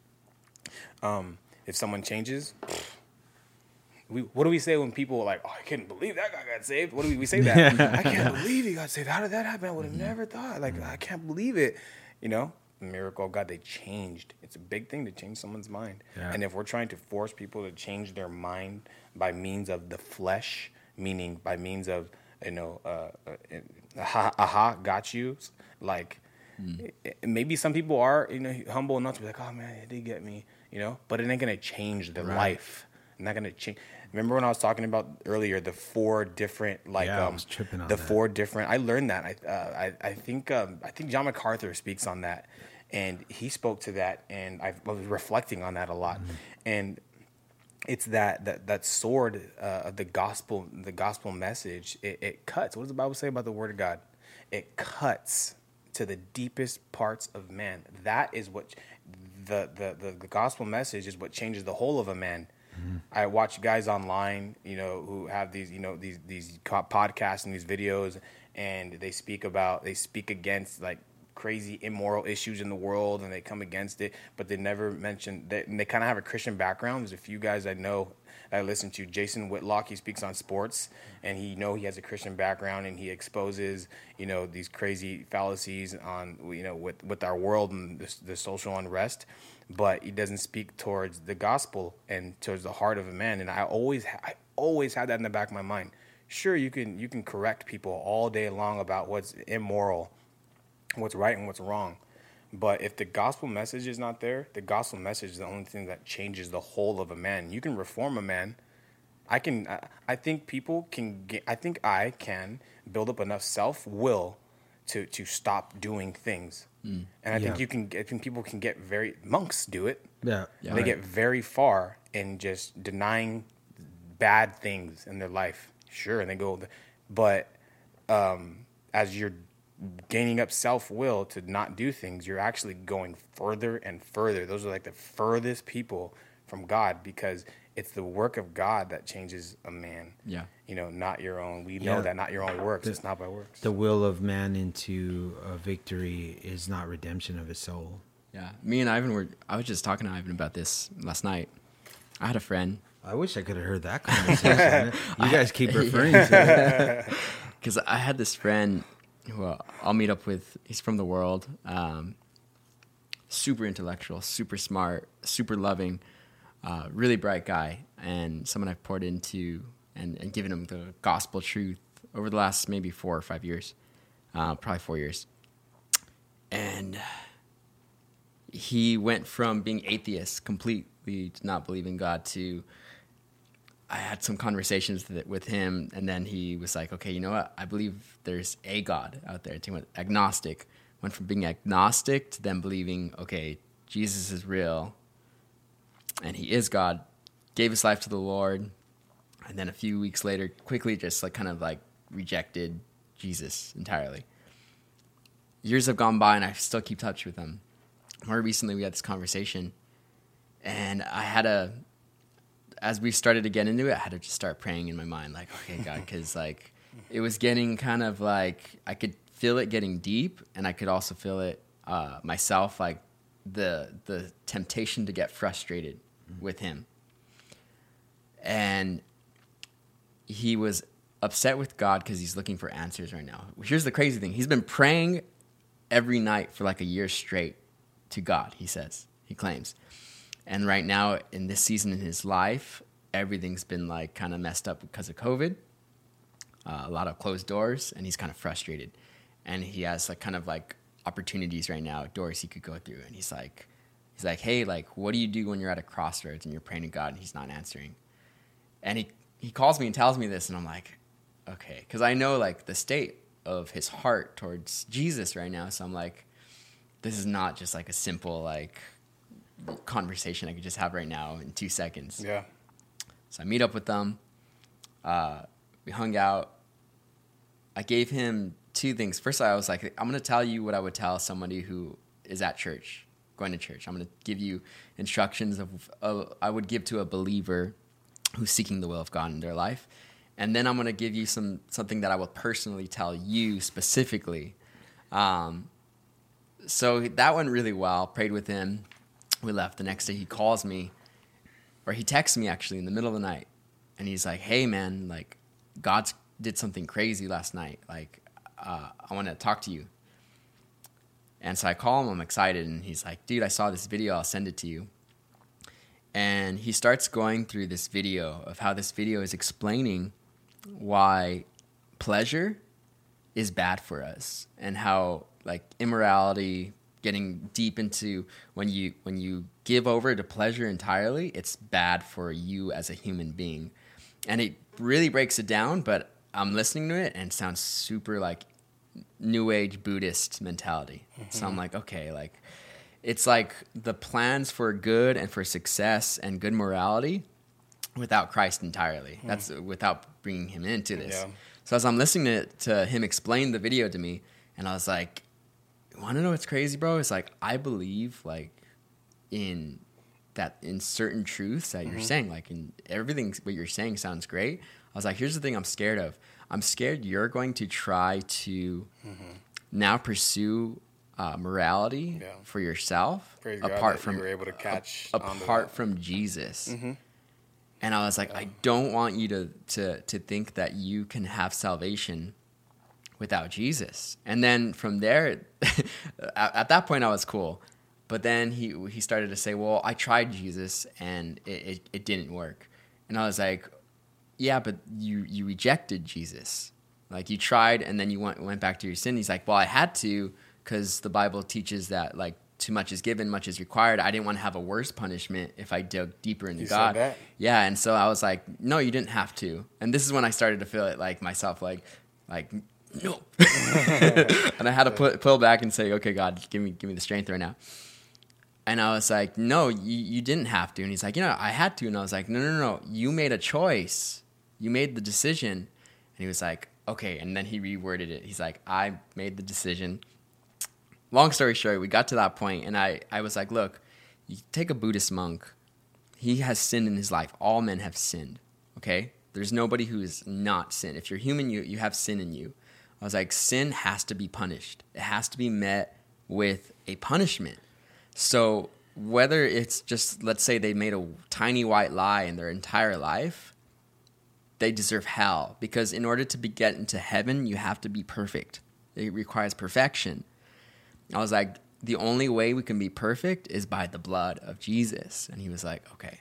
Like, he understood it. I know he's like, he's battling right now. Yeah, for sure. But I realized, like, man, that's something scary to me, that people can follow that idea of, like, I'm a good person, therefore do you want to know why? I'm going to go into heaven. You want to know why people are able to do that, and why he was probably going down that road, and why he is probably going down that road? The Bible says, I don't know what verse it says it, but that each man will proclaim his own goodness. The Bible says that most men will proclaim their own goodness, and that men esteem themselves more highly than they ought to. That's what the Bible says. And that brings a sense of pleasure to his psyche, even though he's talking about running from pleasure. I'm not trying to get too psychological and deep, but like there is a sense of pat on the back, that if I can muster up enough, goodness and morality in my life, then I'm cool, I'm good. And it's a intellectual pat on the back on their conscience.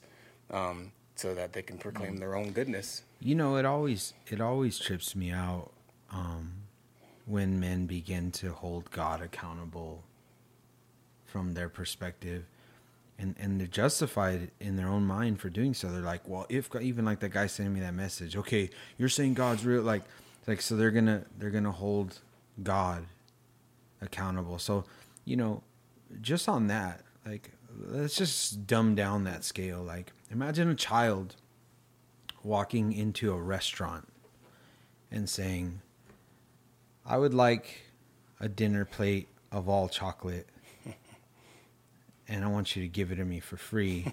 and if you don't, then this isn't a good restaurant. I'm writing a Yelp review. Yeah. and you look at the ridiculousness of that. And what makes that ridiculous? It's ridiculous, one, that it's a little kid. Two, that it's an establishment that follows rule, right? Like, you buy something, you pay for it, has a menu with what's available at this place, right? And the child who's the lesser in the scenario walking into the restaurant, who's the inhabitant of the scenario, the thing that makes that story funny is because this little tiny child is trying to hold this establishment of adults and law and rule accountable. Yeah, that's very good. And the thing that always trips me out is men know that if there's a God, they're smaller than him, right? No, they know that good. he must be huge, right? And big and all knowing and bigger. Certainly the distance between an establishment and a child is closer than the distance between one of us and God, That's right? really good, yeah. So yet men will still, like your friend who's like, you know, I was believing in God, but then I got angry at him and now I don't believe in him no more. Mm-hmm. Like, that statement alone is like, hey, if you're my friend, then I'll believe you're really here. But if you're not going to tell me what I want to hear, then I don't really believe you're in this room anymore. You know what I mean? Like, there is a cavalier, pompous attitude. Yeah, and it's very intriguing to me I wonder sometimes when people are saying these things if they realize what they sound like, dude. Like, and you know, but I too, you know, it's like when, like the example I brought up earlier, when my mom was sick. You know, my mom was a very faithful woman who got up and read her Bible regularly. And if my mom, who was godly, got sick and died of cancer, my question from God is like, well, if you're really good, why did this happen? But see, once again, that was a little kid not understanding the whole scenario of my life. Dude, I met my wife in Israel, like, because of the hand of God. And yet my 7-year-old self is on the brink of saying, I don't believe in you, God, because you're not fixing something. Mm-hmm. Like, I would have missed out on everything that is God's plan for my life, right? So I have a question for you, though. Yeah, go ahead. What do you feel like your calling is? So let me go back to when we were talking about me going to Golden Springs, and I was, Wade came up to me and hey, you're gonna do this. So there was a progression of what God was doing in my life. So it's like, hey man, come up, help out, do this ushering thing. Hey, you're gonna do this security thing. You know, time's going by. All right, cool. And I'm working Parks and Rec and Azoo. So, hey, and then it went from just kind of helping out, and like I said, I got married, and then I stepped away from that. During when I was helping out, and during that step before I got married, I got an opportunity. Sean, I'll never forget not the day, but like where I was, and Sean McKeon asked me to teach the Bible study on Friday night to their Friday night Bible study, and it was Ephesians 6, and I said yes, and then just started teaching, and it's hard to say because like you don't want to sound so proud, like, oh yeah, but God gave me the gift of teaching, sure, okay, and I was teaching the Bible and I enjoyed it, and I was doing it, This is what I've struggled with. I'm 30 years old and I still struggle with it. I got the opportunity to teach, and then a little more opportunities here or there. I eventually ended up coming on staff at the church at Calvary Chapel Golden Springs, working maintenance. And then from doing maintenance, I got called into another para-ministry underneath the umbrella of Calvary Chapel Golden Springs, the Whosoever with Ryan Reese, and helping with their logistic back end, bunch of different little things there. A lot of work, just going in, just working with that ministry. And he's still doing it. And then during that time, began to teach even more of the Bible, opportunities to teach more, okay? All the while, I'm battling, because it's a spiritual battle. When you're giving, we talked about articulating the Word of God, and it's the power of God into salvation. Anyone and everyone who teaches the Bible will be attacked by Satan, period. Some people lose that battle, and they start preaching false doctrine, or they get proud, and they get arrogant, or whatever. Some fall by to the wayside. So I was going through a lot of mental battles during that time, but enjoying the blessing of being able to share, have the Holy Spirit use me to teach. So you asked me what my calling was. I know what my gift is. I would say maybe there is a difference between your gift and your calling, for sure. I've always battled with the idea of like someone saying, people always tell me, you're a pastor, bro. Okay, you're a pastor. Okay, you've been hearing it. And I've not like rejected the idea, like, oh, you're a pastor. Like I don't have a flock. Okay, I'm not a pastor. I'm just a guy, and I teach the Bible. Okay, at this church. And I've always battled with, well, because people keep saying it to me, and because I have the opportunity to teach the Bible, because I have the gift of teaching, like, I've struggled with, like, am I hearing the voice of God? Am I a pastor? That's super similar to Mike. Super similar to Mike. Or because everybody keeps telling me, you're really good at teaching. I'd go to your church if you had one. If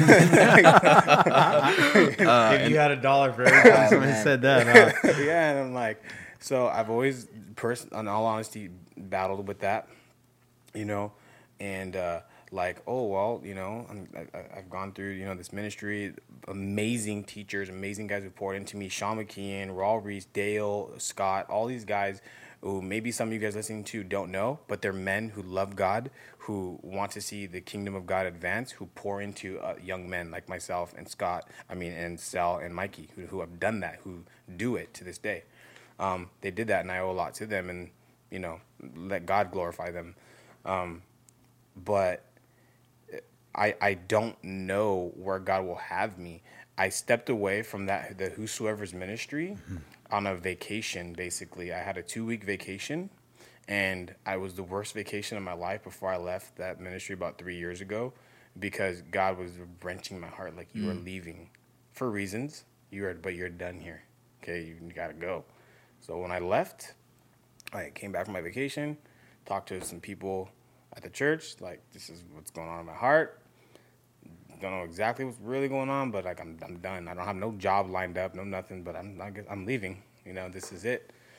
And so that was that. And then the job that I have now fell into my lap. Okay, will I be there forever? I do not know. If I tell my employer that now, they will not like to hear that. We'll cut that out for you, bro. Okay. That's funny, Okay. dude. Shout out, Ronnie Hanlon. Right. We got you, bro. We got you, bro. No, they're cool. Because they love me. Yeah. They love me. They're the employers that I work with. They love me. And it's important when you own a business that you have people that are in it. Yes, I get that for sure. But there, Ivan, I want to share this with you because I relate to you, bro. Like, and he knows I relate to you. Bro. That's why he mentioned me when you were saying that. And if anybody listens, I relate to this. But the one thing that I can say for sure, dude, is you don't see throughout the entire Old Testament and New Testament these titles that stay the same. You don't see them stay the same. You have prophets. You have, you have these different, depending on the, the organization and culture and the way that ministry is set up at the time, you have these titles, right?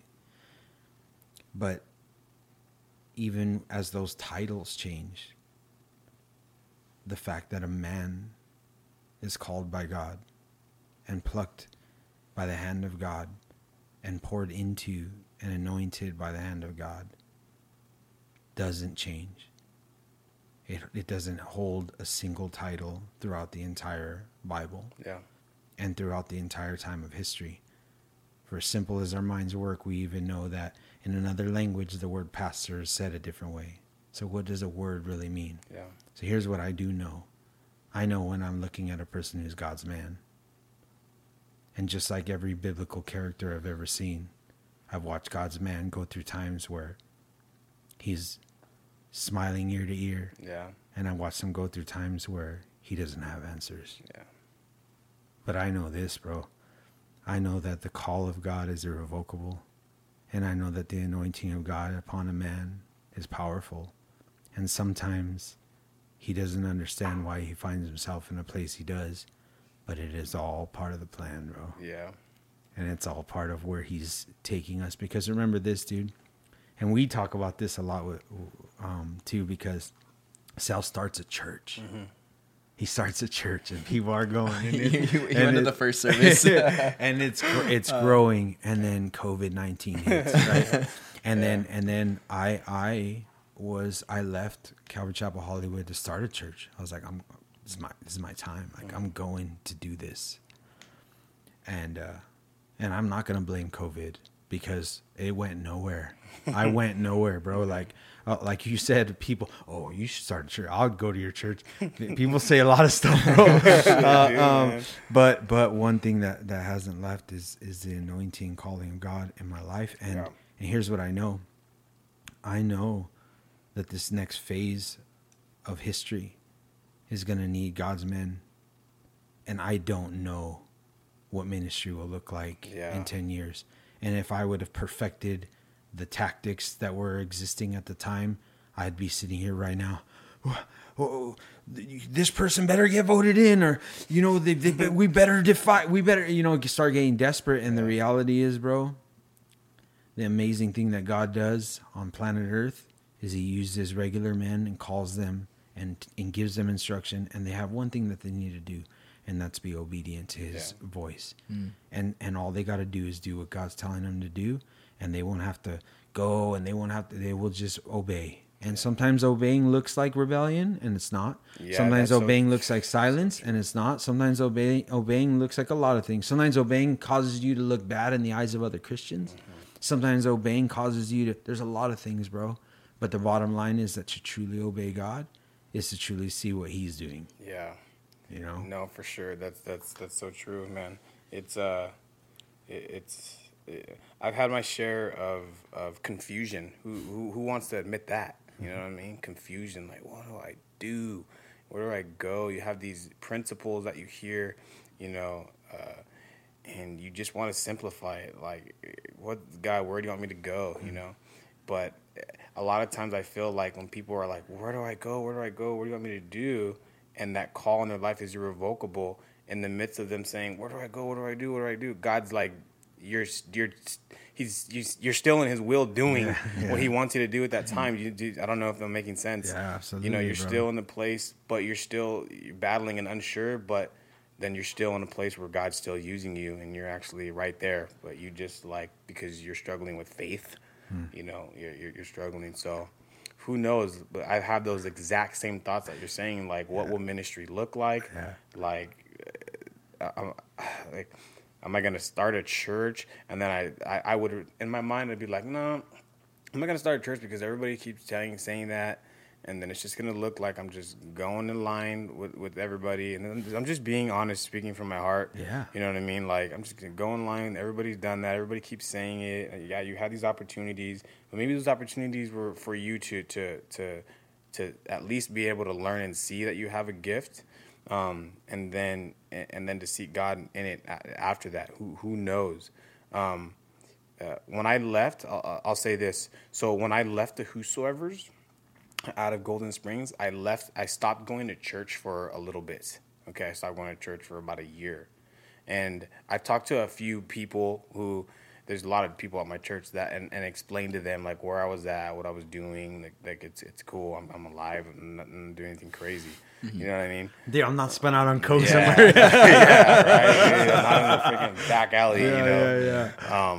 But that was a season where I was like, okay, And the season where I'm at now, to kind of bring it where I'm at like now today, I fellowship at Golden Springs. I'm there on like Sunday mornings here or there. But I constantly think about teaching the Bible, constantly. Like, yeah, well, you started off this podcast by sharing with us that you teach every single week in the Yeah. morning. I got in the same boat, dude. Same boat as you. Same boat as you. I teach my dad, and my dad's 78 years old now. Yeah. And he can't get to church, and so I bring church to him every Oh, Sunday. that's awesome. And then it's a convenient thing for people not to worry about me too much. That most ministry is online right now, watching my wife or do that, but to stay directly connected in fellowship. That's why this podcast is very important to us. Yeah. To stay in the will of God by seizing the opportunities that He places in front of you, which you're doing at your work, right? And definitely. And so that's all. Yeah. And in the world, in the world, like I told Sal yesterday, I won't get too deep into it, but I met somebody at a thrift store. I was telling him he's like a middle-aged, like a 50-year-old guy, looks like just a regular Joe Schmo dad. Met him at the thrift store, smiled at him. He thought I was hitting on him. He was actually gay. And we're like friends. We talk all the time. I share the gospel with him, and he bounces everything back. I love that. I want to talk to people that I do not know, strangers in the world.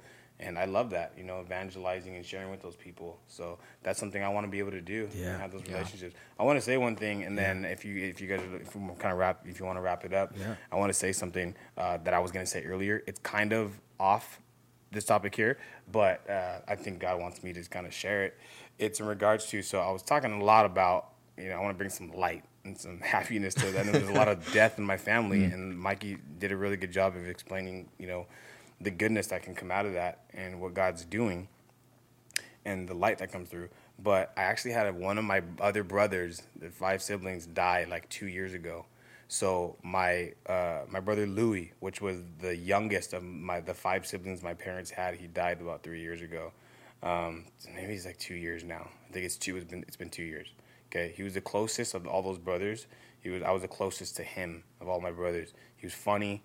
He would have got along with all of us. He was just a jokester.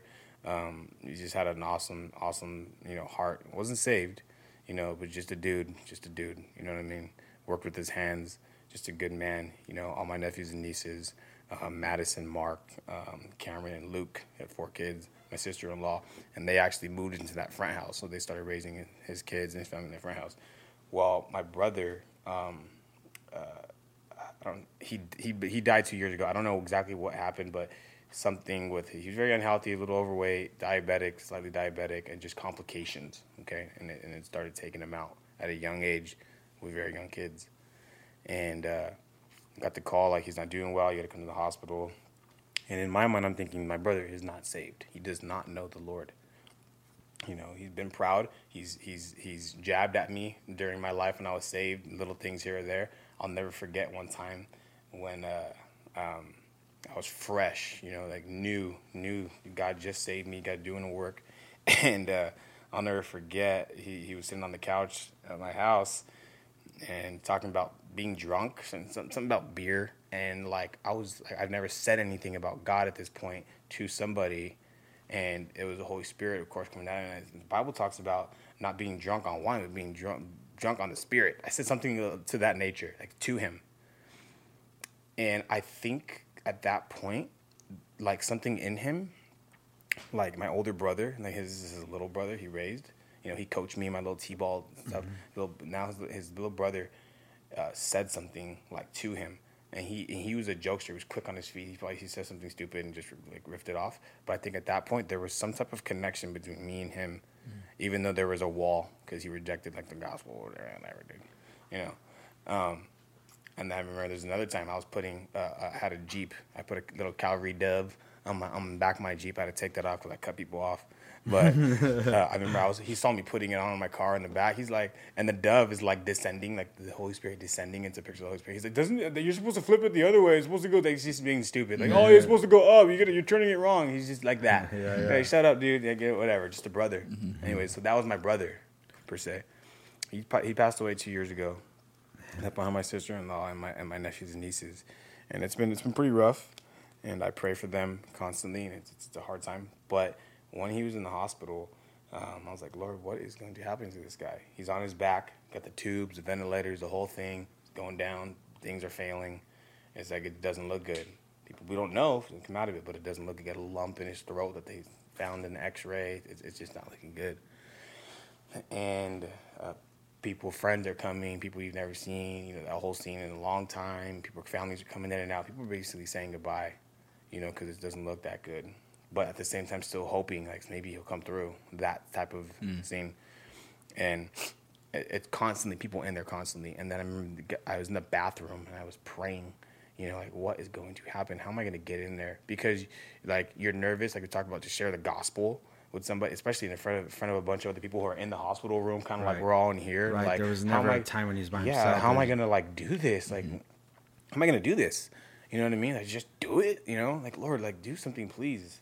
And then I remember I went back to the waiting room where everybody was at, and I was like, is there anybody in there? It's like, no, there's no one in there right now. And I couldn't believe it. It's like, no, there's no one in there. And his wife, my sister-in-law, and the kids were on the waiting room, my brothers and sisters' friends. And it's like, no one's in there? It's like, can I go in there? It's like, yeah, you can go in there. And I haven't seen him since he got, like, admitted. And I walk in there, and, and he's there laid on his back, like, eyes closed. The doctors are telling us he's non-responsive. He's been unresponsive.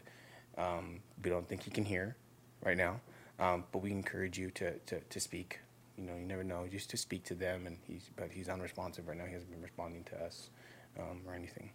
And I go in there and get you gotta get the gown on, the mask, and everything. And it's just one of those scenes.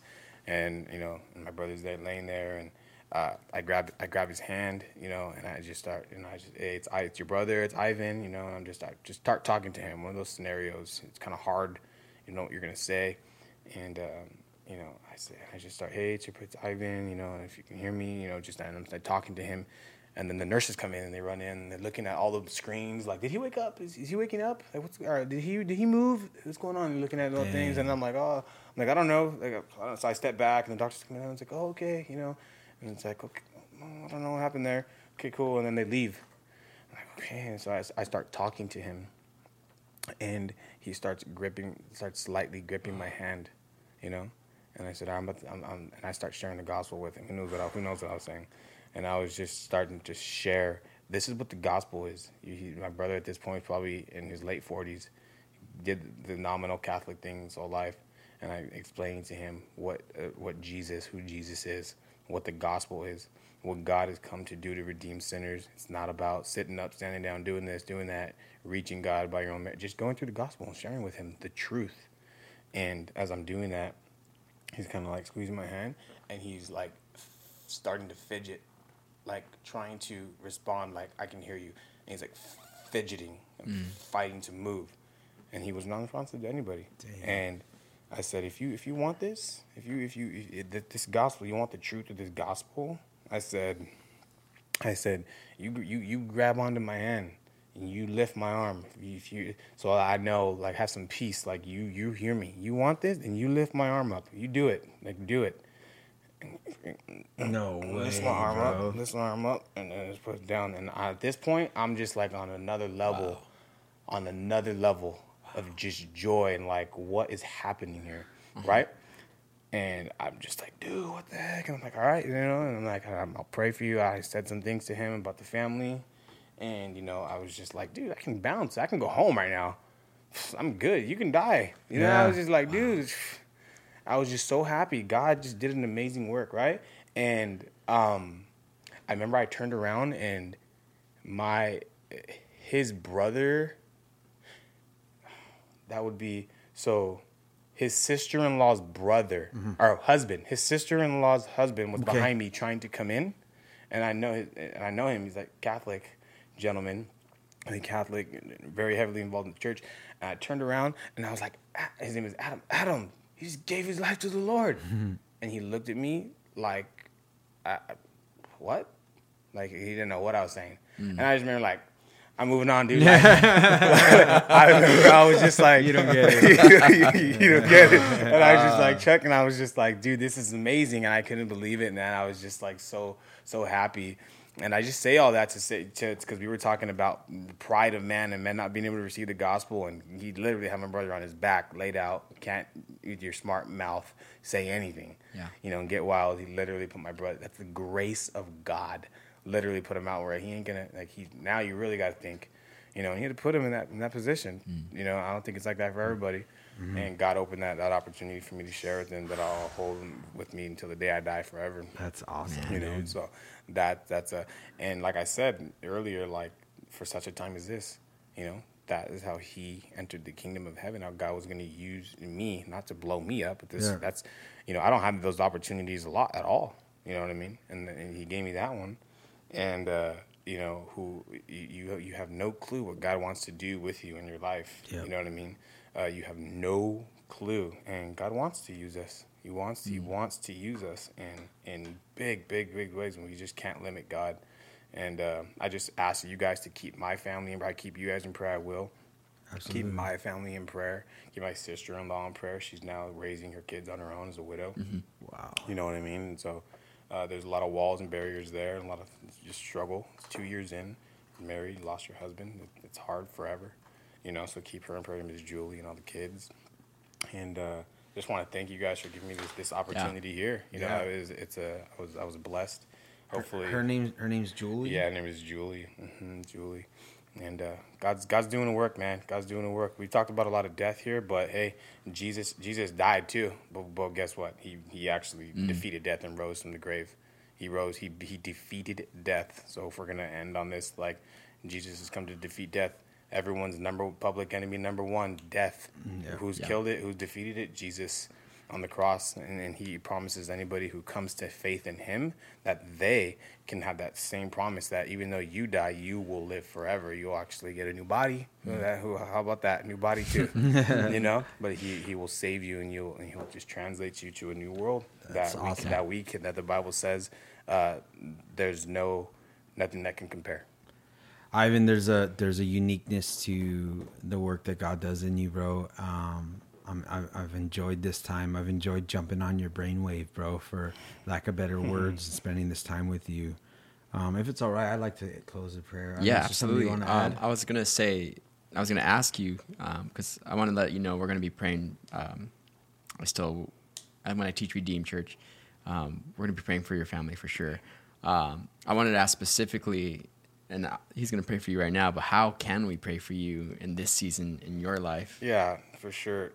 Just pray. So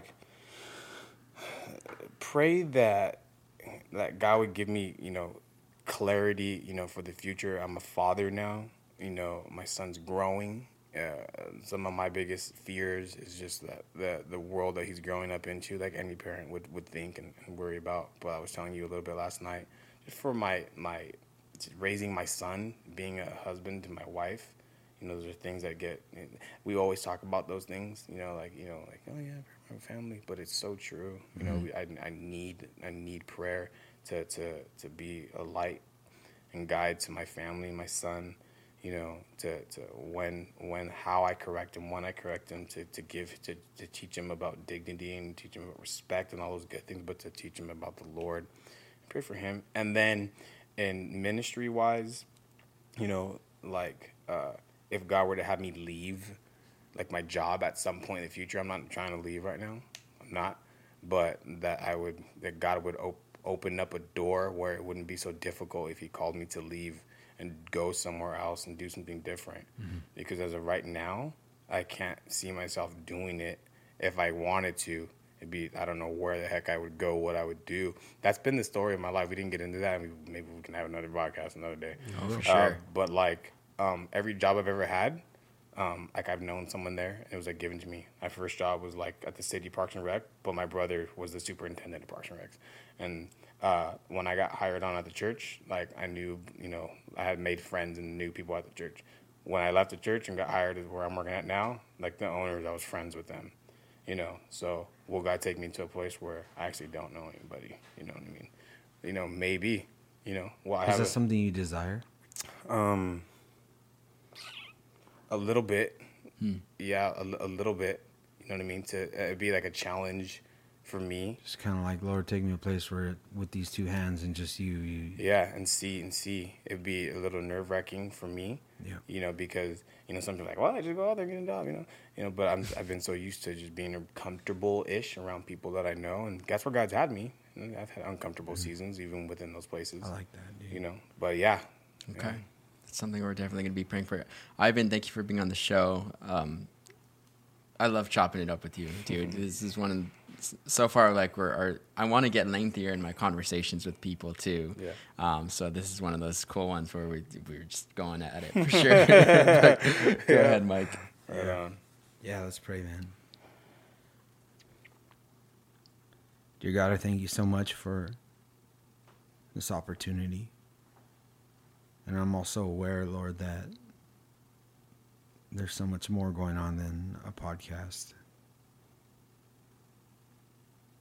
It's an interesting time, Lord, for a lot of your servants to find themselves in a place, Lord, where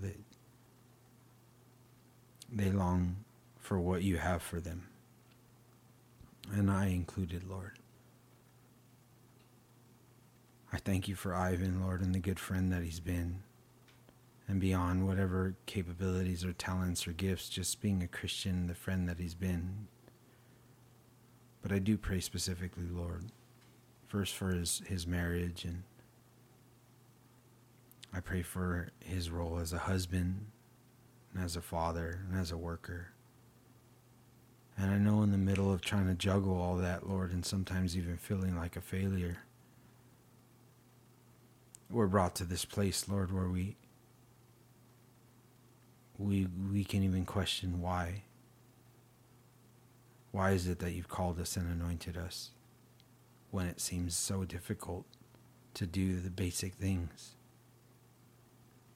But I can't help but to see, Lord, that that's why. That you pick people who need you. We need you to be husbands and fathers and men. I pray for Ivan right now, and I ask, Lord, that you would elevate those things that are of you, that you would bring them to the forefront, and that you would take all of these things, Lord, that he's endured, and you would channel them into what it is you have for him. I know, Lord, that he is being a loyal husband, father, worker at his job. But I know beyond him just trying to be that, Lord, I know he's your man. And so I ask, God, that you would put all those things in order and in line, and that you would open up the doors in front of him to give him a full confidence that he didn't make a wrong turn somewhere, or that he's exactly where you brought him, and that he would see your plan unfold, Lord. I thank you for the wonderful story that is his life so far, and I trust that you'll continue to do a great work. It's been an honor to have this conversation, and I pray that every time he's in need, Lord, that you would put him in our hearts and minds so that we could pray for him. I pray these things in Jesus' name, amen. Amen. Amen. Amen. Love you guys, man. Amen. Love you guys. Love you, Ivan. That's a wrap. Yeah.